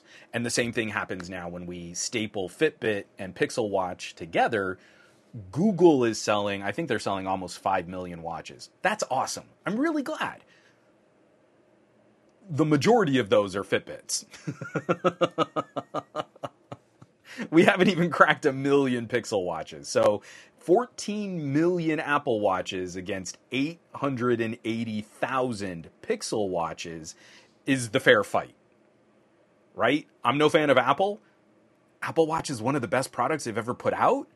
The fair fight is Apple Watch versus Galaxy Watch versus Pixel Watch, not Apple Watch versus Fitbits and Pixel Watch. It's where it really bothers me how we try to quantify this data, is because I want Google to do well and I want to see the Pixel Watch succeed. I don't know that it can really get better so long as they're stapled to Samsung for all of their SoCs. And it's really frustrating that Google and Samsung have denied Fossil and TIC improvements to Wear OS 3 because currently Wear OS 3 has miserable support for Qualcomm SoCs. Wear OS 3 supports old Samsung chips better than it supports new, more power efficient, more powerful Qualcomm chips. And I feel that's wrong. I want to support Wear OS, but I'm wearing an Amazfit because I want better battery life. And right now I'm even sacrificing my need for better notification support because boy howdy is Samsung not getting that done. But I also really appreciated, I don't know how you pronounce the name of this analyst. Canalys, I think is how you pronounce it. Because if we scroll down to their overall market, from 2021 to 2022, we've mostly seen growth. The company that took the steepest dive was Xiaomi. So they lost, they say 41% drop. But that's, yeah, I mean, they're still in the top mix of some of the best selling watches. And I think Xiaomi is still outpacing Samsung, all watches and bands combined. But I love seeing this breakdown because we see big bar graphs for Apple. We see smaller bar graphs for Xiaomi, Huawei, Samsung, Google. We see actually kind of a decline, but increased sales of the Pixel Watch have helped Google plus Fitbit kind of keep their position. But then if you look at the whole rest of the wearable market, it dwarfs Apple in this. There is still huge opportunity. We have not hit a plateau point on fitness bands and smartwatches. Recently, we've been talking about how Bluetooth earbuds are kind of hitting their peak. They're kind of plateauing as an accessory that manufacturers can make more money on. We're now not finding new consumers to buy Bluetooth earbuds. We're now just going to be selling Bluetooth earbuds to the same group of consumers as their older earbuds wear out, which has always been the sort of hook of true wireless. True wireless earbuds will never last as long as a good cabled pair of headphones because they have batteries and little electronic components. You've got to manage a case. All of those things are built to wear out faster than a really nice pair of earbuds that you can replace the cable. Like I've got a couple on my desk. These are my Mi Audio not Pinnacle. What are these? I can't remember what these are called now. The premium earbuds that Mi Audio put out. I've replaced the cable on these. I love these earbuds. They have been in my little travel pouch for a couple years now. They're awesome. But I can do that. I can just pop the cable and put a new one on and I'm ready to go again. If the battery dies on your true wireless, you've just got to buy more true wireless earbuds to kind of keep the same features and the same experience. I love seeing that bar graph, as I think there's a huge future and a huge potential untapped for wearable technology. I don't believe the current slate of smartwatches and fitness trackers have really encouraged consumers to make that jump. And there are still so many people out there that haven't found a good solution for their needs. They haven't experienced better notification support. They haven't just had the passive data of like, oh, you know, did I get all my steps today? Cool. What's my heart doing? Oh no, AFib. You know, like that is a market that hasn't been fully tapped yet. So when we see, you know, like, oh, was the Pixel Watch going to be good? There's a huge collection of consumers out there that could probably start making that transition. And we just need to see if these companies can make products that are compelling and that are interesting so that consumers might give them a shot. So it's pretty crazy. I mean, like when you really see, hey, let's put this together, you know, a basic fitness tracking watch versus a band versus a smartwatch, the potential for smartwatch customers, my definition of smartwatch, is enormous. And Apple hasn't like locked that market yet. There's room. There's plenty of room to compete and deliver products and get consumers excited about this. DTN nil. Oh no, AFib. Oh no. Sorry. Dave Burns, Liz loves her Mi Audio. So Marie is still on her custom molded Mi Audio. Those, man, they make such good monitors. And I really love their MX series. Really, I mean, amazing bang for buck. And then I could spend way too much time rattling off all my favorite earbud manufacturers right now. So, I said we had a pair of Samsung stories. I did want to highlight just one more Samsung news article. Here's another example of Samsung not getting the job done. And I feel like we should all be happy about this because it means in the short term, we're going to get a better product. In the long term, it makes me really anxious that Samsung has not improved their competitive capabilities on making good processors for things like phones and watches. It makes me really anxious that the next Pixel is going to be saddled with hardware that is not going to be competitive, even with Google's incredible ability to optimize and create custom experiences on that hardware. I want to see Samsung do better. Samsung will not do better if we just act like everything's okay.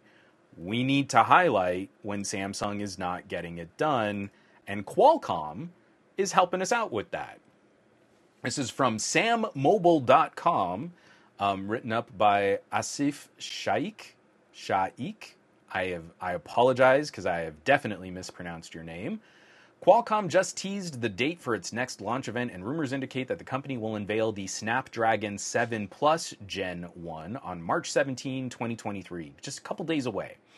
The successor to last year's Snapdragon 7 Gen 1 processor, and it's expected to bring faster performance and efficiency, but it's terrible news for Samsung's contract chip manufacturing business.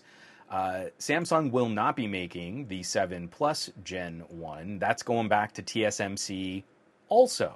So 4 nanometer fabrication process. And from everything that I'm kind of reading about this chip, it looks like it's going to kind of be just an underclocked version of the 8 Plus Gen 1, which would be astounding performance to start getting in like $300 and $400 phones. The Snapdragon 778 is a much better chip than I was expecting it to be. It brings us up to like Snapdragon 855 performance. New phones aiming for $300 to $400 are going to be getting chips that are just slightly below the performance of the current of the iPhone 14. That's the performance tier that the 8 Plus Gen 1 hit, that performance per watt. So just under what a $900 or I guess an $800 iPhone will deliver is just going to become commonplace for $300 to $400 Android phones. That's kind of a big deal. That's a really big deal. And it's also upsetting because we do need Samsung to step up their game. We need better competition in this space. We need someone to put pressure on TSMC. Right now, it seems like for the next generation of fabrication process, Apple is just going to eclipse everybody else. They're purposely buying up manufacturing on TSMC's 3 nanometer production just so that competitors don't have access to it. It's really bad when only one company can occupy all of the most bleeding edge high-tech manufacturing. And we'll get into other political issues with Taiwan and silicon and all of that stuff too. But if Samsung can't step this up, then it's going to be an entire generation of products that Apple will have exclusivity on this technological development from TSMC before competing devices get their fair crack at also having a competitive fabrication process. So step it up, Samsung.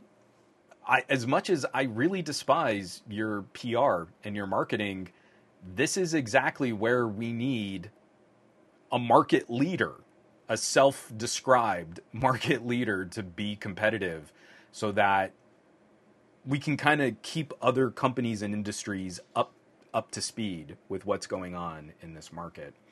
So yeah, the 7 Plus Gen 1 looks like it's going to be an absolute monster. The 8 Plus Gen 1 is one of the most shockingly improved chips I've ever seen in my entire life. The 8 Gen 1 is a wonderfully powerful laptop grade SoC that draws way too much power in the shell of a phone. If you give it active cooling or if you put it in a tablet, it's a great performer. The 8 Plus Gen 1 brought all that performance at a significant power savings.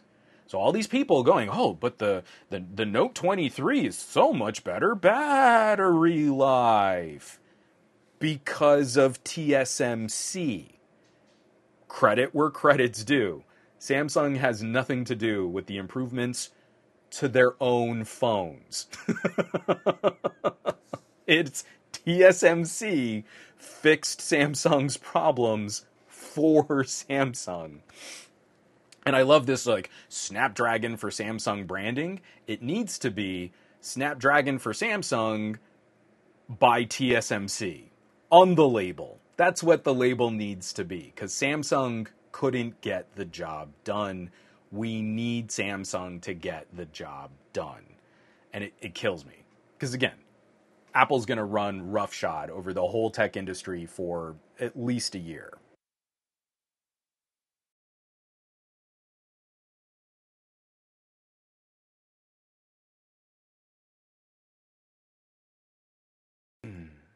From Farhan, the Xiaomi 13 Lite is the only global phone with the 7 Gen 1, and it got beaten by the OnePlus Nord 2T with the Dimensity 1300 SoC in GSM Arena's benchmark test.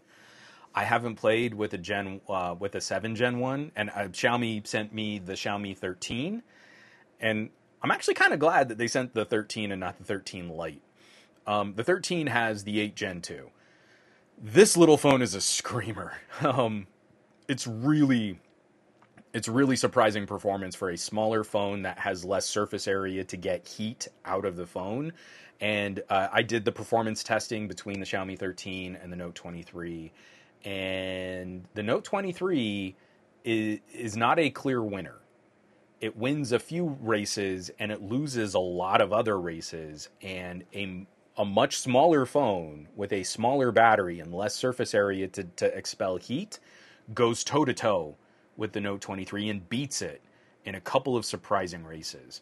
MediaTek, on the flip side of this, when we start talking about not just performance per watt, but performance per watt per dollar, is aggressive. I mean, it's just really, really good stuff. I almost splurged on a Lenovo tablet, the new P11 Gen 2, because it's running one of the new Compagno SoCs. So we have Dimensity in phones and we have Compagno in tablets and Chromebooks.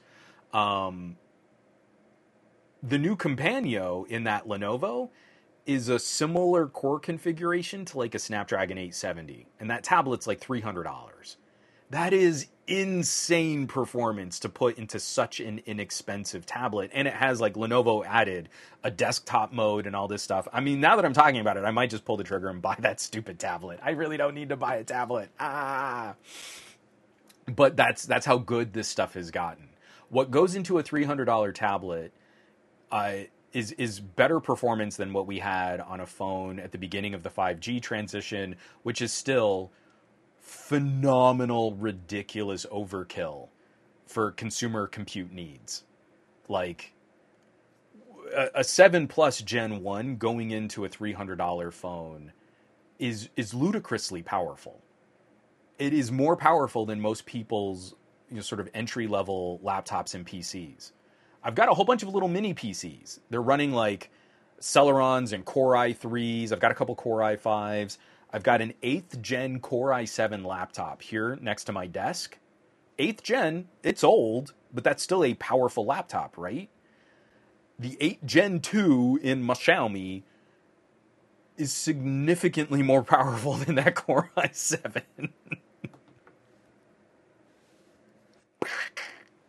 I love it. I love it so much. Mobile and mobile and ARM, because trying to compare this like raw performance, like these laptop chips are idling at like 10 watts.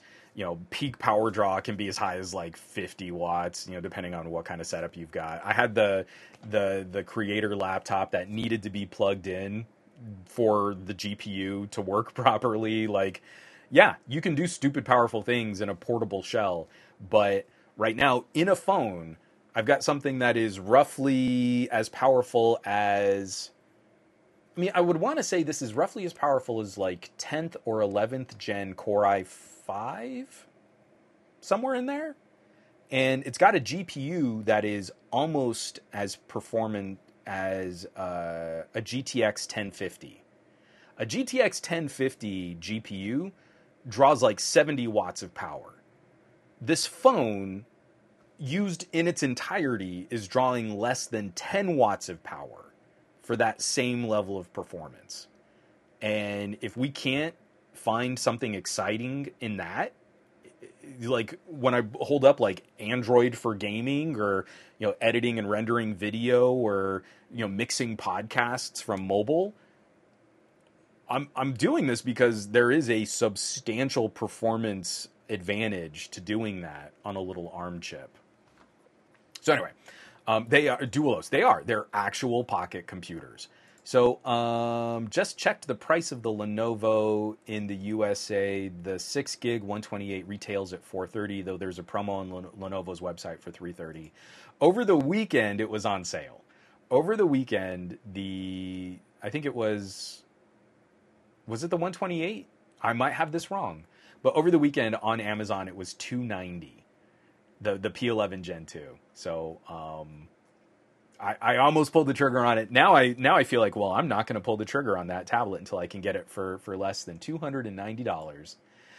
So I want to wrap this up because we can also field a few other little questions. But for our last 15 minutes of actual like news and podcast here, a Reddit post kind of blew up on our Android. I try to avoid our Android just because I don't have the best reputation there, because I'm the Samsung hater guy, and get a lot of really angry Samsung Night comments on anything of mine that gets posted there.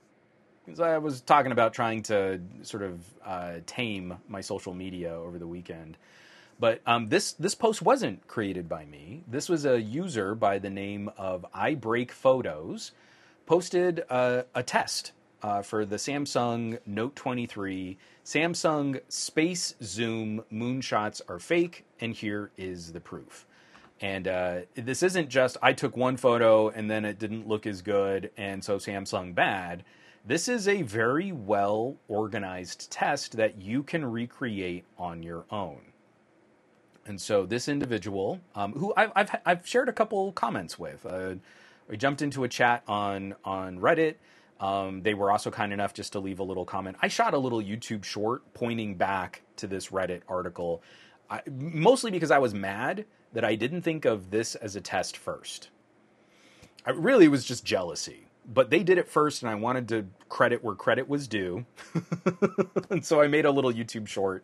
And not so that it was me doing this test, because then people on our Android would say, but Juan's just an Android hater. You can't believe anything he says about Samsung because he's a hate and he's an LG shill because all the money's in being an LG shill. Because I make no money on my YouTube at all. Like, I do make money on my YouTube. It is so pathetically little.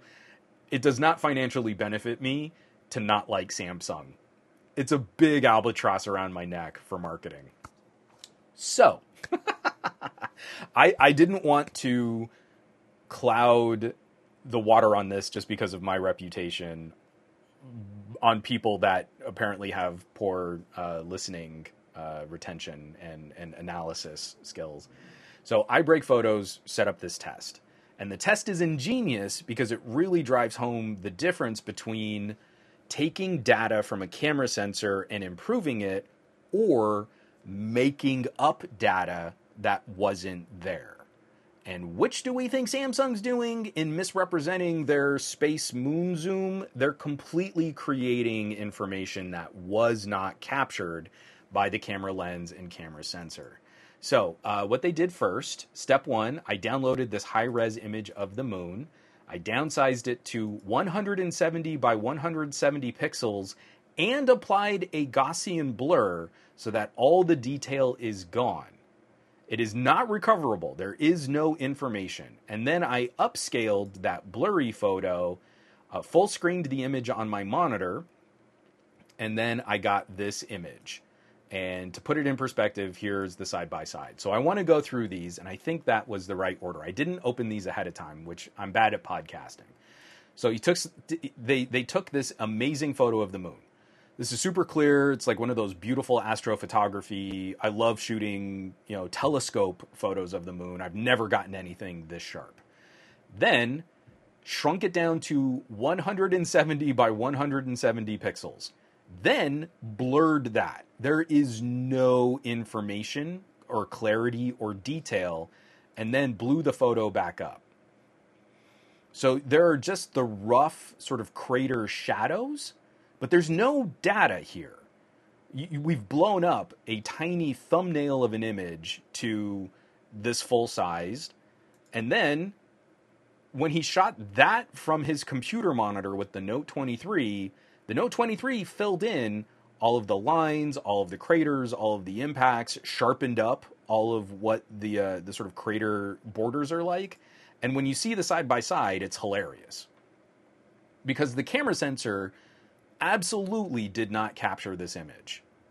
The camera sensor saw this ghosty, blurry mess and then went, oh, yeah, that's recognizable as the moon. Let me just kind of paint in all of this stuff here, and that's fine.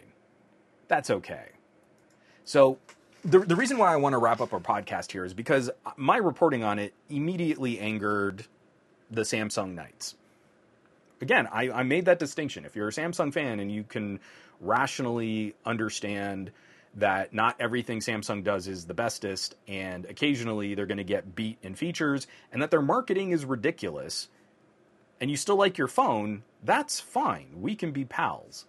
But the difference is, I think I DM'd Barry. He was like, oh, those damn Samsung fans. And I went, okay. A Samsung fan is like, oh, well, I still like my phone. It's a good phone. And it does all these things that I need it to do really well.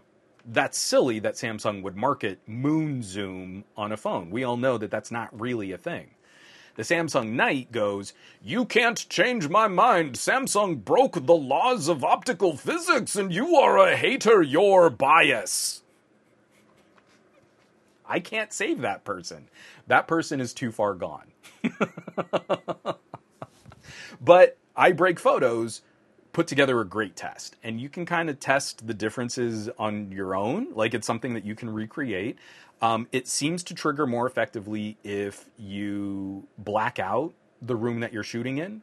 So like on your monitor, if little things are popping up like icons or light, the camera's going to know that it's not pointing up at the night sky. If you have lights on in your room or there's any glare on the surface, it's going to know. It's not really going to do that. But if you black out the office, you can achieve very similar results in the same kind of test. The other main point that I need to push back against is the main rally cry of sort of the hand-waving, dismissing Samsung Knights. Like, oh, well, we already knew this. Well, if we already knew this, why was one of the main advertising campaigns of the Note 23 Moon Zoom? Because you know what's hilarious about marketing is they need to disclose when they fake images. So Samsung put this out as one of the main teaser images for the Note 23. It's the 3 main camera sensors of the Note with the moon as the background. So Samsung put a substantial amount of marketing money behind this feature. And it's funny because in the marketing, they have to say image simulated for illustrative purposes. But you know what Samsung does not do? Samsung does not notify the user that there have been any AI shenanigans with the photo that they're taking. So this whole like, oh, but we already knew that this was the thing.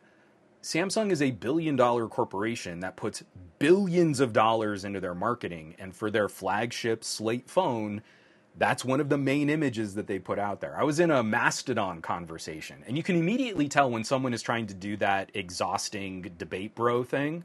Like Elon Musk has this down to a science. Elon Musk, I am having problems with one of your products.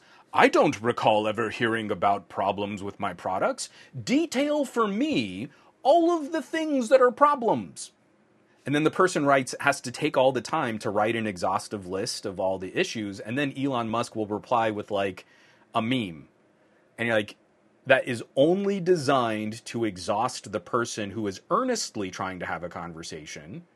That is not how rational people discuss. And the person who does that cannot have their minds changed.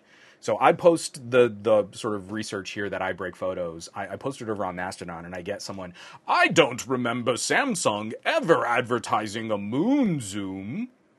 Do you have a link? Well, if you cared, you could go and search Samsung moon space zoom, and you'll find that photo. That was a major part of their ad campaign. It's both in portrait and in landscape. That was a marketing push for that phone.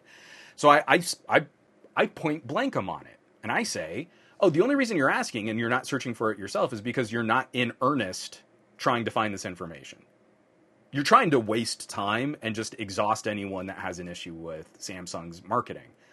But I already pulled the image. It was on my phone, and I used it in this YouTube short, so I'll attach the image. And I immediately get a reply. Oh, like it's such a chore to go and find a link, but you couldn't even give me a link. Checkmate. Like, I gave you the image. So again, that is the mentality. If you're not like that person, you're not a Samsung Knight. If you can acknowledge that what that person did was douchey as hell, then you are a Samsung fan, and we can still be pals. Don't align yourself with Samsung because those are the people you're aligning yourself with, and you think that you're reasonable, so all other Samsung fans are probably reasonable like you. They are not reasonable. No negotiating with terrorists. The last little bit of this is also but everyone else does it too defense. And that is also patently not true. For example, like Xiaomi and Vivo phones have Super Zoom. Not Super Zoom, Super Moon. Where is I don't know if I can pull it up on camera very easily here. But let's see if it'll give me the nag screen again. Where is Super Moon? No, I've already done it. So what I might be able to do is just get it to re-trigger. Yeah, there we go. So this is my Vivo X90. It is a separate mode. So what Samsung is doing is in the normal auto mode, which, as we've heard from average consumer influencer reviewers, people don't go digging through menus and settings. So they turn on their camera and they never touch anything that might have a mode or a setting on it, and they only push the shutter button. They might not even tap the screen to focus. That's how dumb average consumers are, according to these influencers. I disagree. I think average consumers are a lot savvier than most techies. So what what Samsung is doing is you go to your telephoto, and then the AI will just recreate detail on the moon that didn't really exist. There's no disclosure. There's no conveyance. Nothing tells the user that AI just took over your photo. It's all baked into the auto mode to make it look like the Samsung telephoto is doing something amazing, but it's not. So then we go to a Vivo, and there's a completely separate mode. In the auto mode, there is none of that kind of AI enhancement to detail that does not exist. But you go into Supermoon, and the very first time, it's not doing it now because I've used this phone a whole bunch, but the very first time that you go into Supermoon, you get a nag screen. It tells you how to get the best results from the Supermoon mode. And in the Supermoon mode, make sure... Okay, how do I capture a supermoon with a telephoto lens? To achieve the best photo effects, apply a 10 times zoom or above when the moon is not blocked by any cloud or building, and use the AI enhancement when the moon is recognized. And also try to hold the phone steady.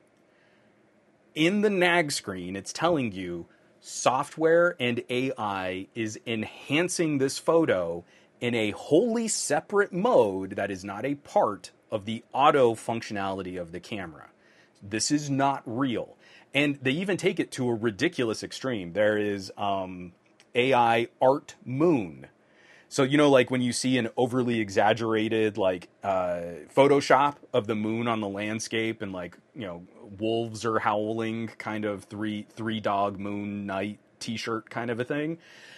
The Vivo has a mode like that where it's obviously fake, but it's artistically obviously fake. So no, they are not the same. Samsung is misrepresenting the performance of their product. Vivo, of all companies here, Vivo with all of their filters and AI and V2 coprocessor and super night modes, they are detailing exactly when computers and AI are taking over your photo. You get the splash screen that tells you this is not real. Samsung is trying to make you believe this is real. That is incorrect. Because the thing that really bothers me about that is someone is going to pick up the Note 23, and they're going to take a photo of the moon. And the moon is pretty far away. And they're going to go, wow, what an impressively sharp image of the moon. This is a great telephoto camera. Then they're going to take a photo later of something across the street. And see, the AI can't make up a sign or a flower across the street. And the tiny little telephoto sensor on the Note, which is ridiculously smaller than the telephoto sensor on a Pixel 7 Pro, that's how they get the equivalent longer focal length, is by using a teeny little sensor with that same focal length lens. Then that person is going to say, wait a minute, I tried to take a picture of this flower across the street, and it's all wobbly from all of the noise reduction and all of the sort of crop zoom image expansion. But my phone could take a photo of the moon, and it was really sharp. I guess this is all just hype, BS. It's all just AI trickery. None of the photos are really good from this camera. These are all just marketing. Like, if we're talking about the average consumer, you're immediately going to run into disappointment. Why can my phone take a photo of the moon at night and have it be so sharp, but in daytime, I can't get that rose just across the street? So you've immediately set up on a $1,200 phone an expectation that the product cannot live up to. And it's going to cause disappointment for that phone, for that user who spent $1,200 on that phone. Or maybe more if they decided to bump up the storage. And so then everything starts to look like a gimmick. Samsung is the biggest. They spend the mostest on the marketing. And that's why I feel we continuously have this like shrug experience with real new camera technologies that are exciting. I think so many consumers think, well, oh, but that's just like a software filter, or that's just BS. I shared a photo of that pine cone. the first comment I got was, this is not a very realistic portrait mode filter. And you're like, that's not a portrait mode, that's optical performance from the lens. But it's because of Samsung miseducating through their marketing and trying to hide these features into the core performance without disclosing to the user what's going on, that we're getting less and less consumer education down at the ground level, and people can't see where the real improvements are coming from. There are very good reasons why you'll want a Note 23 camera. Has nothing to do with 200 megapixels or with moon zoom, in my opinion. In my opinion, you want it for things like good reach in brightly lit conditions. You don't want it crop zoom too much, but that 10x zoom equivalent is pretty handy if you have direct sun on something. And then you want things for like lens clarity and some of the improvements to that. But that has nothing to do with what Samsung is marketing.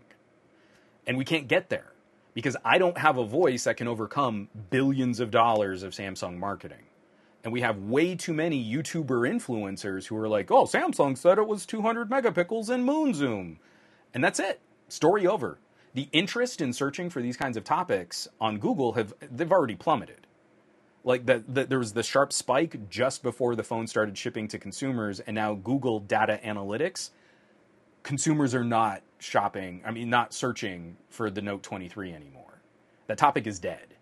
So now all of that messaging got baked into that peak, and none of the people doing the work to kind of follow through on it now are going to get nearly the same kind of attention or traffic to test the absurd marketing claims from Samsung. It's absurd to believe that you're getting that kind of optical performance from a 1/3.5 inch type sensor on a tiny little phone camera lens handheld at night. That is impossible. It is fake. So it's upsetting.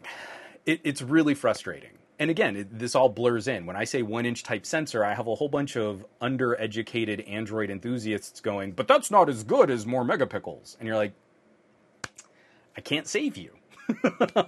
You need to be open to looking at data and evidence to then understand where something is an improvement, and when there's an improvement, where there's also a counterbalance. Because a 1 inch sensor comes with some drawbacks. I am happy to shoot around those drawbacks for the benefits that I get from it. But you can't learn that if you're just, but Samsung marketing said they can break the laws of physics. I can't help you. And this goes into a long string of other Samsung issues, like game optimization services is almost 1984 doublespeak. Samsung has a game optimization service that slowed down the performance of their phone on real-world apps, but juiced up the performance on benchmarking apps. They were delisted from Geekbench for several years' worth of phones because they were rigging benchmarks. OnePlus was rigging benchmarks. What is the scale of consumer harm from a OnePlus to a Samsung? OnePlus sells a couple million phones a year. Samsung sells 250 million phones a year. We should come down on OnePlus. We should come down on OnePlus. We should come down on OnePlus, but we should come down on Samsung 10 times harder in our commentary. 10 times more people will be hurt by Samsung's deceptive business practices than OnePlus's deceptive business practices. Like, they're not even on the same planet of scale of consumer harm. Samsung TVs were just recently caught juicing up their panels. So a TV reviewer tests a panel in a very specific way.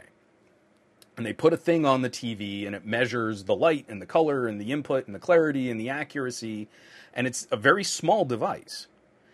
And Samsung TVs could detect the surface area of that device to give it extremely more accurate results for that test, but then the whole rest of the panel operates in this really ultra-saturated, juicy HDR mode.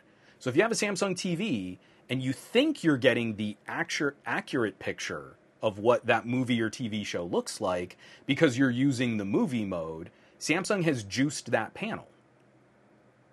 You are not getting what that image really should look like. And that matters to people who really care about fidelity and image quality and home theater setups and stuff like that. And so many people are like, man, these Samsung panels are just blowing my mind. They're so accurate, but like the colors that are popping off of this screen, they just look amazing. And then someone tested, oh, well, if I move some of my detection gear, this is all bogus. Like all of this was a lie. And Samsung marketing has been telling me the most accurate picture quality in this mode, but the juiciest HDR in that mode. And it was all basically just saturation peaked up to 10. You know, like it was all a lie. Moon zoom is a lie in the way they are presenting it. I would have no issues with the Note 23 having a moon zoom feature. Do what Vivo does. Have a super moon mode. And I want the prettiest like moon to pop into my photos. I love it because in the Vivo, they actually show two photos side by side. And one is just this little white speck of where the moon should be. And the other is this crystal clear image of the moon that's larger than the little white speck. Like they're making it obvious. This is not real. This is not what the moon looked like. It's so upsetting because it takes phenomenally more work to undo misinformation. And now Samsung marketing is basically an agent of misinformation. They are misrepresenting the performance and the quality of their products. And that is, I believe, leading to consumer dissatisfaction because they're promising them these absurdly silly things and then they can't really deliver on what they're promising, and the reaction is going to be, I tried the bestest Android, I guess I better buy an iPhone because they just work. Instead of looking at some of these other players, like Sony is not trying to misrepresent the camera performance of an Xperia. The Xperia is a significantly expensive phone. It is one of the most expensive phones you can buy in North America. The image quality will not impress you if you want the juiciest, poppiest HDR. But Sony isn't out there saying, our 12 megapixel sensor can zoom to the moon. Because that's absurd. So we can't fix this until we actually point it out in a way that impacts Samsung sales. The only thing that's going to matter to Samsung is Samsung losing sales to other Android devices. If Samsung loses sales to the iPhone, we're just going to get Samsung copying Apple more and more. But there's little glimmers of hope. Motorola is currently the number 3 smartphone manufacturer in the United States. Motorola got the tiniest bit of buzz on Ready 4. Nerds like me making a couple dedicated videos about, hey, yeah, Ready 4 is rocking my socks. This is better than DeX. And legitimately being able to point. Better support for higher resolution displays, better streamlined interface, really great snapping, window management tools. Like Ready 4 matched DeX on every feature and beat it on scalability, resolution, and purpose-built modes for things like gaming, video calling. Ready 4 is a champ. Only with Motorola getting the tiniest bit of news about Ready 4 did Samsung give us some improvements to DeX. DeX had been stagnant for a couple years because Huawei wasn't making a desktop mode that competed directly against Galaxy phones. But the number 3 manufacturer in the United States got a teeny little bit of buzz. So if you like Samsung DeX, you owe Motorola a huge thank you. Like, go buy nice stationery, dear Motorola, thank you for making a great product, because it finally convinced Samsung to bring us some basic improvements to DeX. Love, Samsung fan. That's what needs to happen. Again, if Samsung loses sales to the iPhone, your next Galaxy is going to be more like the iPhone. That's what's going to happen. If Samsung loses sales to Sony, Xiaomi, Vivo, Motorola, iQOO, Honor, if Google, the Pixel, then Samsung will look at the features on those models and say, okay, well, what can we do better and how can we compete there? That's the only way premium Android is going to survive, because it's basically on life support. Generationally, there is no interest in premium Android under the age of 30. Zero. Like, statistically zero, not actually zero. But, like, the entire next generation of consumers coming up right now that are spending their parents' money right now, overwhelmingly iPhone. That is not a future we want. And Samsung is not getting that job done.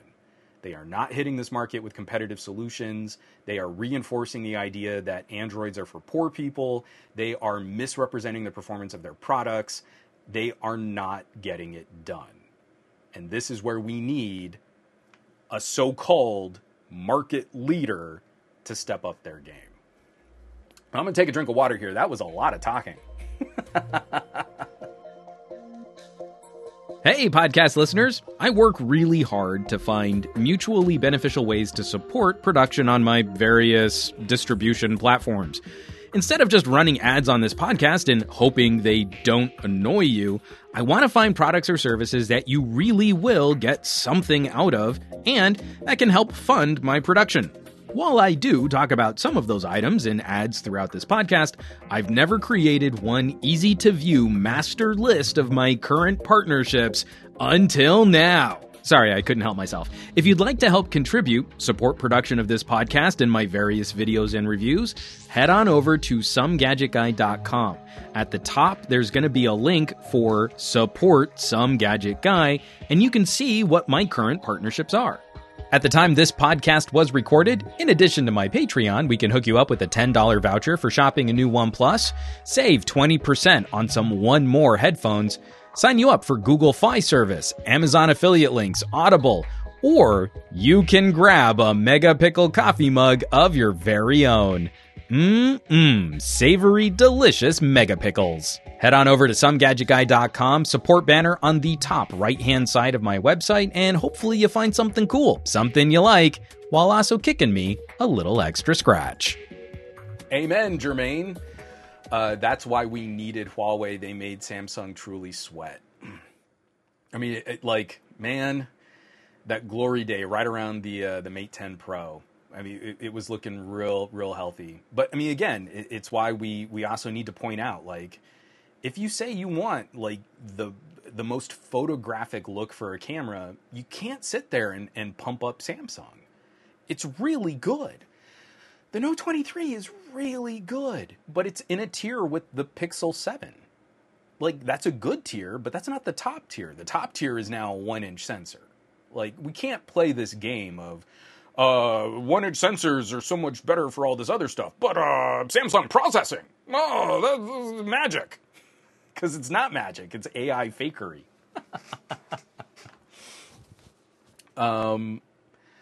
Bray Gray, I wish this were true, but I'm almost positive it won't be. Teen brains are still developing. They'll come around to Android, LOL. So she doesn't watch this podcast, but one of my daughter's friends' moms is a green bubble bullier. Anytime there's a parent group chat and a green bubble pops up, she immediately has to comment on it. Oh, I guess I just can't send photos and videos to the Android in this group chat. Oh no, there's an Android in this group chat. Oh no. And she'll leave like really passive aggressive, negative reactions. And it's funny because she gets so-and-so loved an image, but Android users actually get the little emoji replies.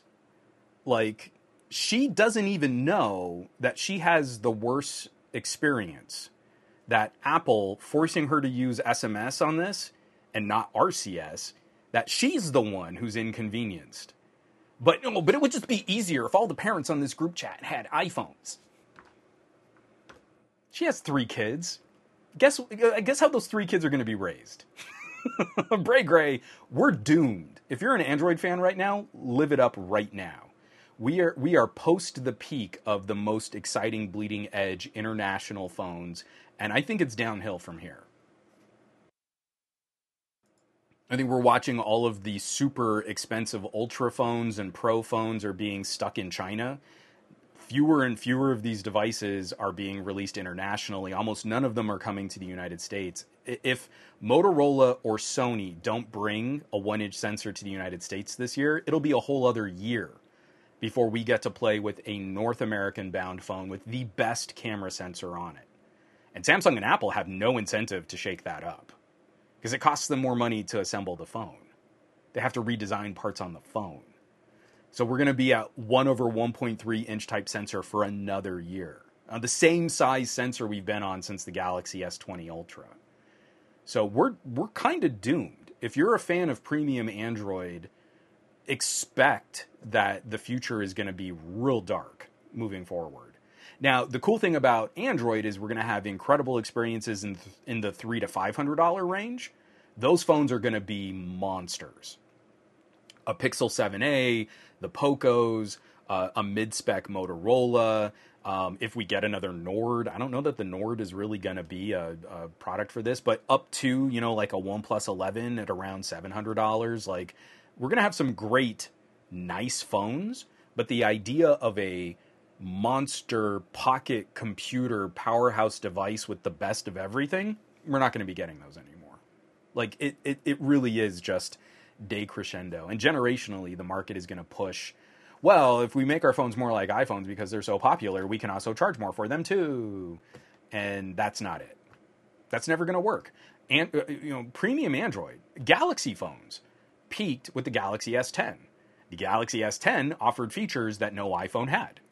The Galaxy S10 had headphone jacks and memory card slots and a variable aperture on the camera sensor and wireless charging and DeX and features. It had features, and it was the best selling. It was peak Samsung. Samsung has never sold more phones than at the peak of the Galaxy S10. And every year that they make their phones more like the iPhone, it just reinforces why people should just go ahead and buy an iPhone, which contributes to green bubble bullying. And now parents are teaching their kids that kind of label awareness, that kind of brand awareness, and they're also bullying other parents. So no, we're pretty much done. Like, love the phones that are coming out now, because I am not confident that they're going to get better. I'm confident we're going to see a rush to the areas where Apple can't sell. Apple has miserable sales below $500. The average selling price of an iPhone is over $800. We have failed as tech educators that a good phone is an $800 plus experience. So many of your family and friends are hurt by needing to buy increasingly expensive iPhones and having no recourse or competition in that space.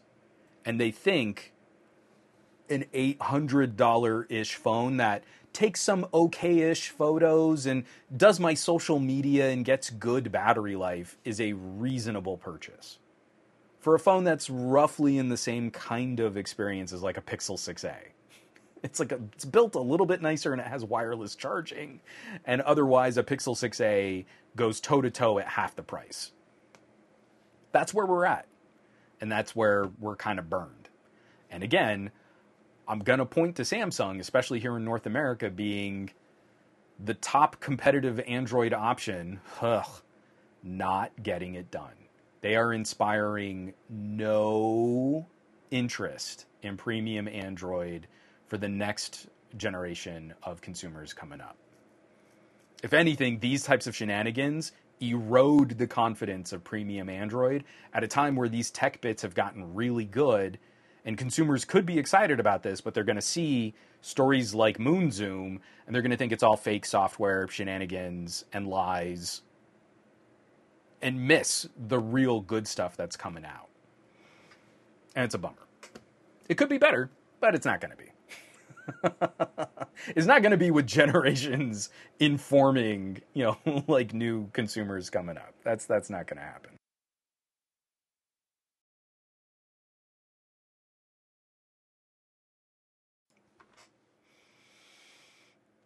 Yeah, Bray Gray, I completely agree. But we've got to spend $1 billion on marketing just to try and highlight some of that stuff. Bray Gray says, that's dumb for Android makers to do that, though, because the only real iPhone features the next generation cares about is iMessage, AirDrop, and social apps. That's just software. And again, you want to point out Apple breaks standards. I take an awesome photo of a kids event, and it's on my Vivo. I can't send it to any of the iPhones. I have nearby share, and I can send it to the other Androids. Even for it being on a Vivo, I could send it over Bluetooth. I could Bluetooth it to a person. I could send it that way, directly. iPhones can't accept Bluetooth file transfers because Apple breaks a real standard and then forces consumers to use their own approximation of a standard. And then they get locked into that and they think that's what the ecosystem should look like. You can't use MTP file transfers on a Mac? Are you kidding me? That's USB. USB file transfers don't work on a Mac because when the iPhone was created, they wanted you to use iTunes to move files between a phone and a computer. Like, all of this is, let's break what the real standard is. Let's make kind of an inferior and limited version of that. And then we'll tell the users, well, to see, when an Android user text messages you a photo, look at how blurry that photo is. Android cameras must be inferior to iPhone cameras. They just work. Because Apple is forcing that iPhone user to fall back on MMS messaging. And literally, that was like the last comment that I got from this kid's mom was like, oh, but I wanted to share this video. And I got these like 3GPP files that are like, don't even bother. And the next time our kids are hanging out and I shoot some awesome photos, I'm not going to send them to her. Like, that sucks. And it's already coloring the friend groups and the relationships that my 7-year-old has. Because their parents can't bother to appreciate how pissy they're being. Like, that's really gross. Dualos, I mean, yeah, but we're rational, and it's not a rational thing. It's a marketing thing. Dualos writes, I've never understood why someone would be okay with a company breaking an accepted standard so that they can prosper financially. Because they're not okay with it. They're okay with a company telling them that they bought the best and feeding them advertisement after advertisement after advertisement of feel good about our product and feel good about your purchase, and you're on this team. And that's what Apple marketing has done really well since they dropped the Mac versus PC ads. Mac versus PC was the last time Apple compared their products against a competitor. From there on, it was all just, it just works, and you're the bestest, and what's a computer, and we have water resistance 3 years after Android phones. But they don't compare, because they don't win if they compare. If it's really features for price, they really don't win. So they gave up on all that. And it's purely emotional marketing that is now into multiple generations of consumers. They've been doing this since the sort of modern era of the internet. Once they gave up with Mac versus PC, it has been generation after generation after generation of entrenched Apple consumers just being fed feel good. You bought the right thing. You're in the right friend group. All of your friends use the same thing. They're just like you. That's where you should live. And they can't step outside of that because as soon as they do, they're going to get bullied by their peer groups at any age. I'm in my 40s, and I'm having to deal with a lady. Oh, there's an Android in our group chat. And it's all I can do to not immediately tear. But then I'm the jerk. If I call out her commenting on every single Android user's text, I'm the jerk. You see how that works? How emotion, because this isn't rational, it's emotional. It's an emotional in-group and out-group. And that's what bullying is. It has nothing to do with, I'm going to beat you up by the lockers. It's about ostracizing you from a group and not letting you participate. And calling out and drawing attention to someone who might be a little different than you. And Apple has an army of sycophants that do all of that bullying for them, and they're happy to profit immensely off of the behavior of some truly terrible people. And they don't even know that they're being terrible. Because if you push back, why are you being so defensive, you Android users? Just because you have a poor person phone doesn't mean you should attack us iPhone users. You're attacking us. But I wasn't the one calling it out. And when I got stupid bullshit reaction texts from iPhone owners, I wasn't in the group chat going, someone's got an iPhone and I can tell because I got a text reply that said so-and-so likes a photo. Wah. I went, yeah, Google's messaging is really effed up. I wish Google messaging were better and I wasn't having to deal with Hangouts and Allo and Duo. But now I'm on RCS. And RCS is demonstrably better than iMessage. It's more secure as a fallback. It doesn't deal with all this MSS shenanigans. It is more secure. Apple is forcing their customers to use less secure messaging because they want them to pay more. And they want those Apple users to bully Android users into buying iPhones. So you get a less secure product experience if anyone is in the group chat. Thanks, Apple. You did it again. It just works. It doesn't do much else. It just works. So dumb. And I hate it so much. But again, we're stuck with it. We're stuck with this as Lex is going through school. And at some point, Lex is probably going to have to make a decision on what friends she has and what communication she has access to, all because of what phones kids are using. And we'll probably have to cross a bridge where maybe she will end up having to get an iPhone. And that kills me. And that kills me that I'm going to have to make a choice like that for my daughter, not based on the actual merit of the technology or the quality of the gadget that might improve what she wants to do on a mobile, but solely because some jerk in her class is going to call her out on what colored text messages she has. And it makes me want to vomit. If there's ever a reason why you think like, well, why doesn't one review more Apple gear? You know what? That's enough. That's enough right there to never, ever popularize an Apple product for me. To actively work against that kind of marketing. And it sucks because in the United States, the top two companies are the two companies that I feel do the most BS damage to our hobby through marketing. And that's Apple and Samsung.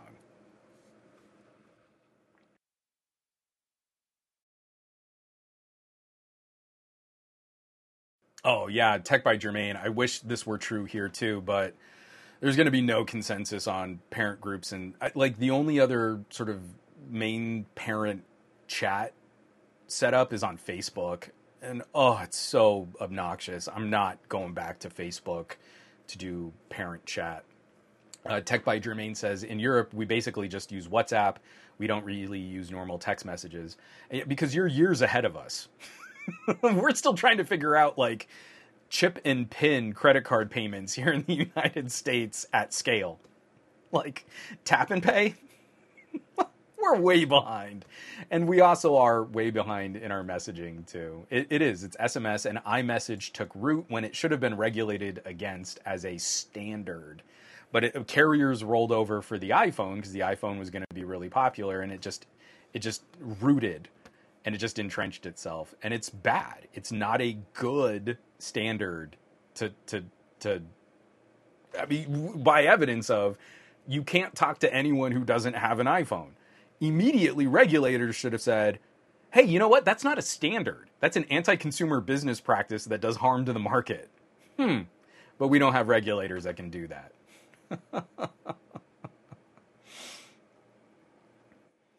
See, Onscon, I agree, but I don't want to have to be that guy because it's nothing but grief. Onscon says, I wish there were more Android male genital heads. Am I censoring myself? I'm trying to keep this somewhat PG-13. I know I've already sworn a couple times to fight back against these Apple hounds barking at us. But the thing is, you can't win. Because iPhone owners really believe that it's reasonable discourse to poop all over an Android user. And the second an Android user speaks up, they're the ones who are unreasonable. It is. It's total grade school playground dynamics. The bully is going to pick on the outcast kid, and when the outcast kid fights back, that's when the teachers are going to get involved, and fighting is not allowed, and then both kids are punished because we have zero tolerance. That is the mentality that we are having to deal with for grade school friend groups. That's what this looks like.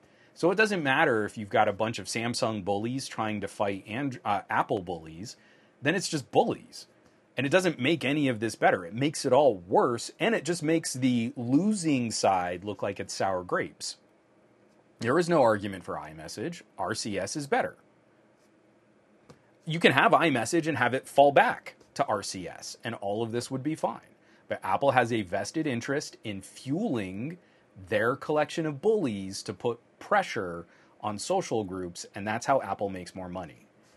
But you won't fight that with other people like barking at them.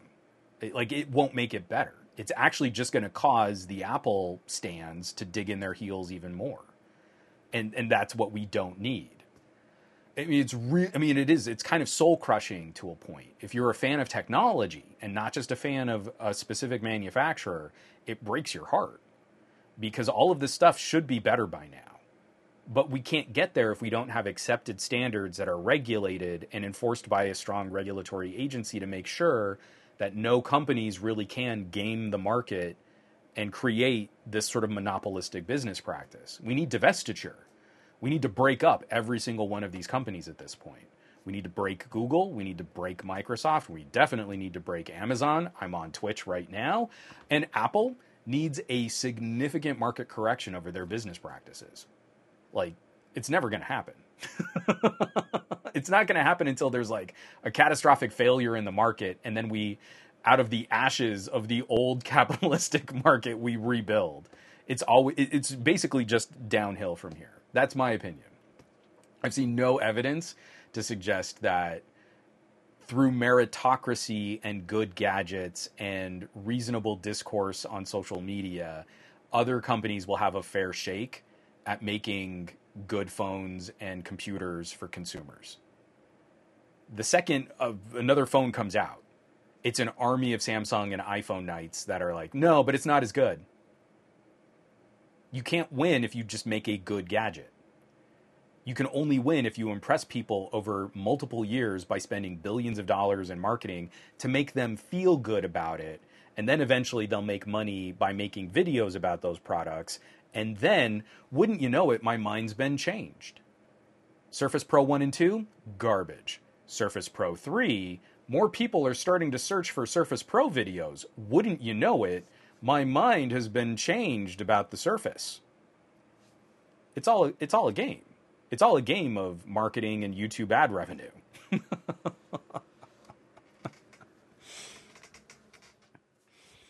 So, on that note, we should probably start wrapping this up. My voice is failing. I'm gonna take another drink of water, and we'll put a pin in it here.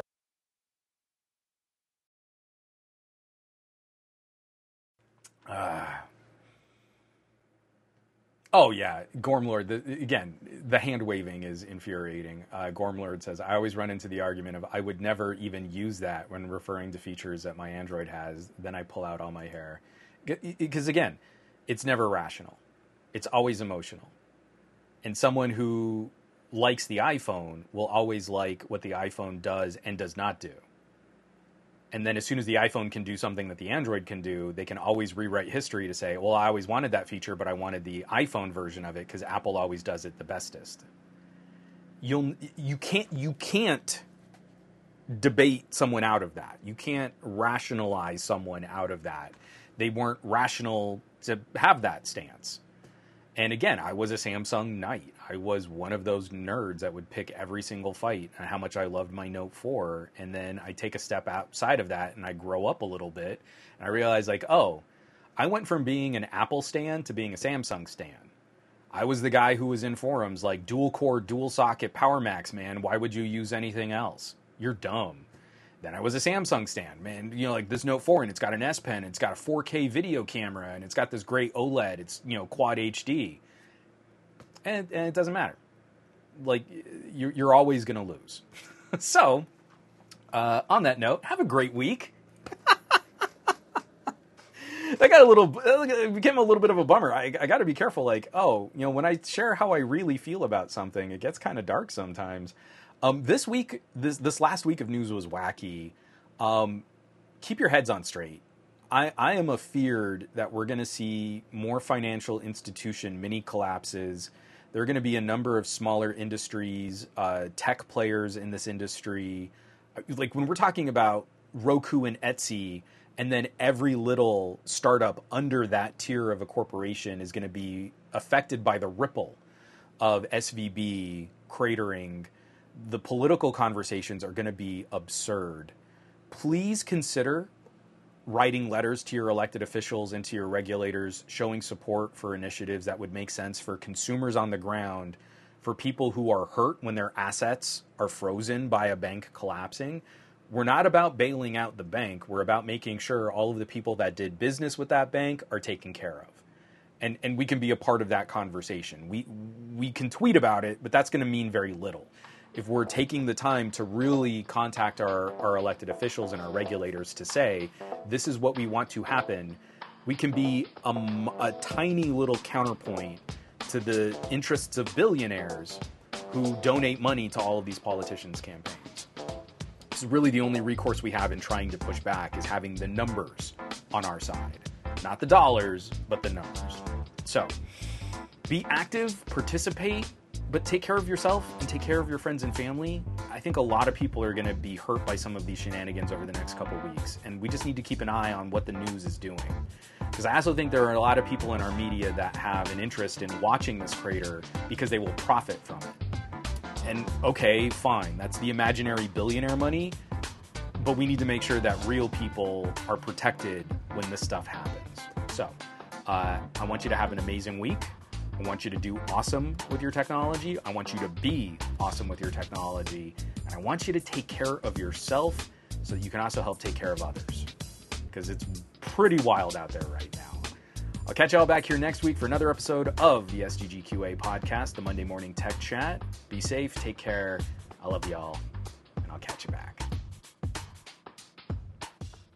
Recording voiceover, spoken word, is truly one of my favorite activities. My second favorite hobby is photography.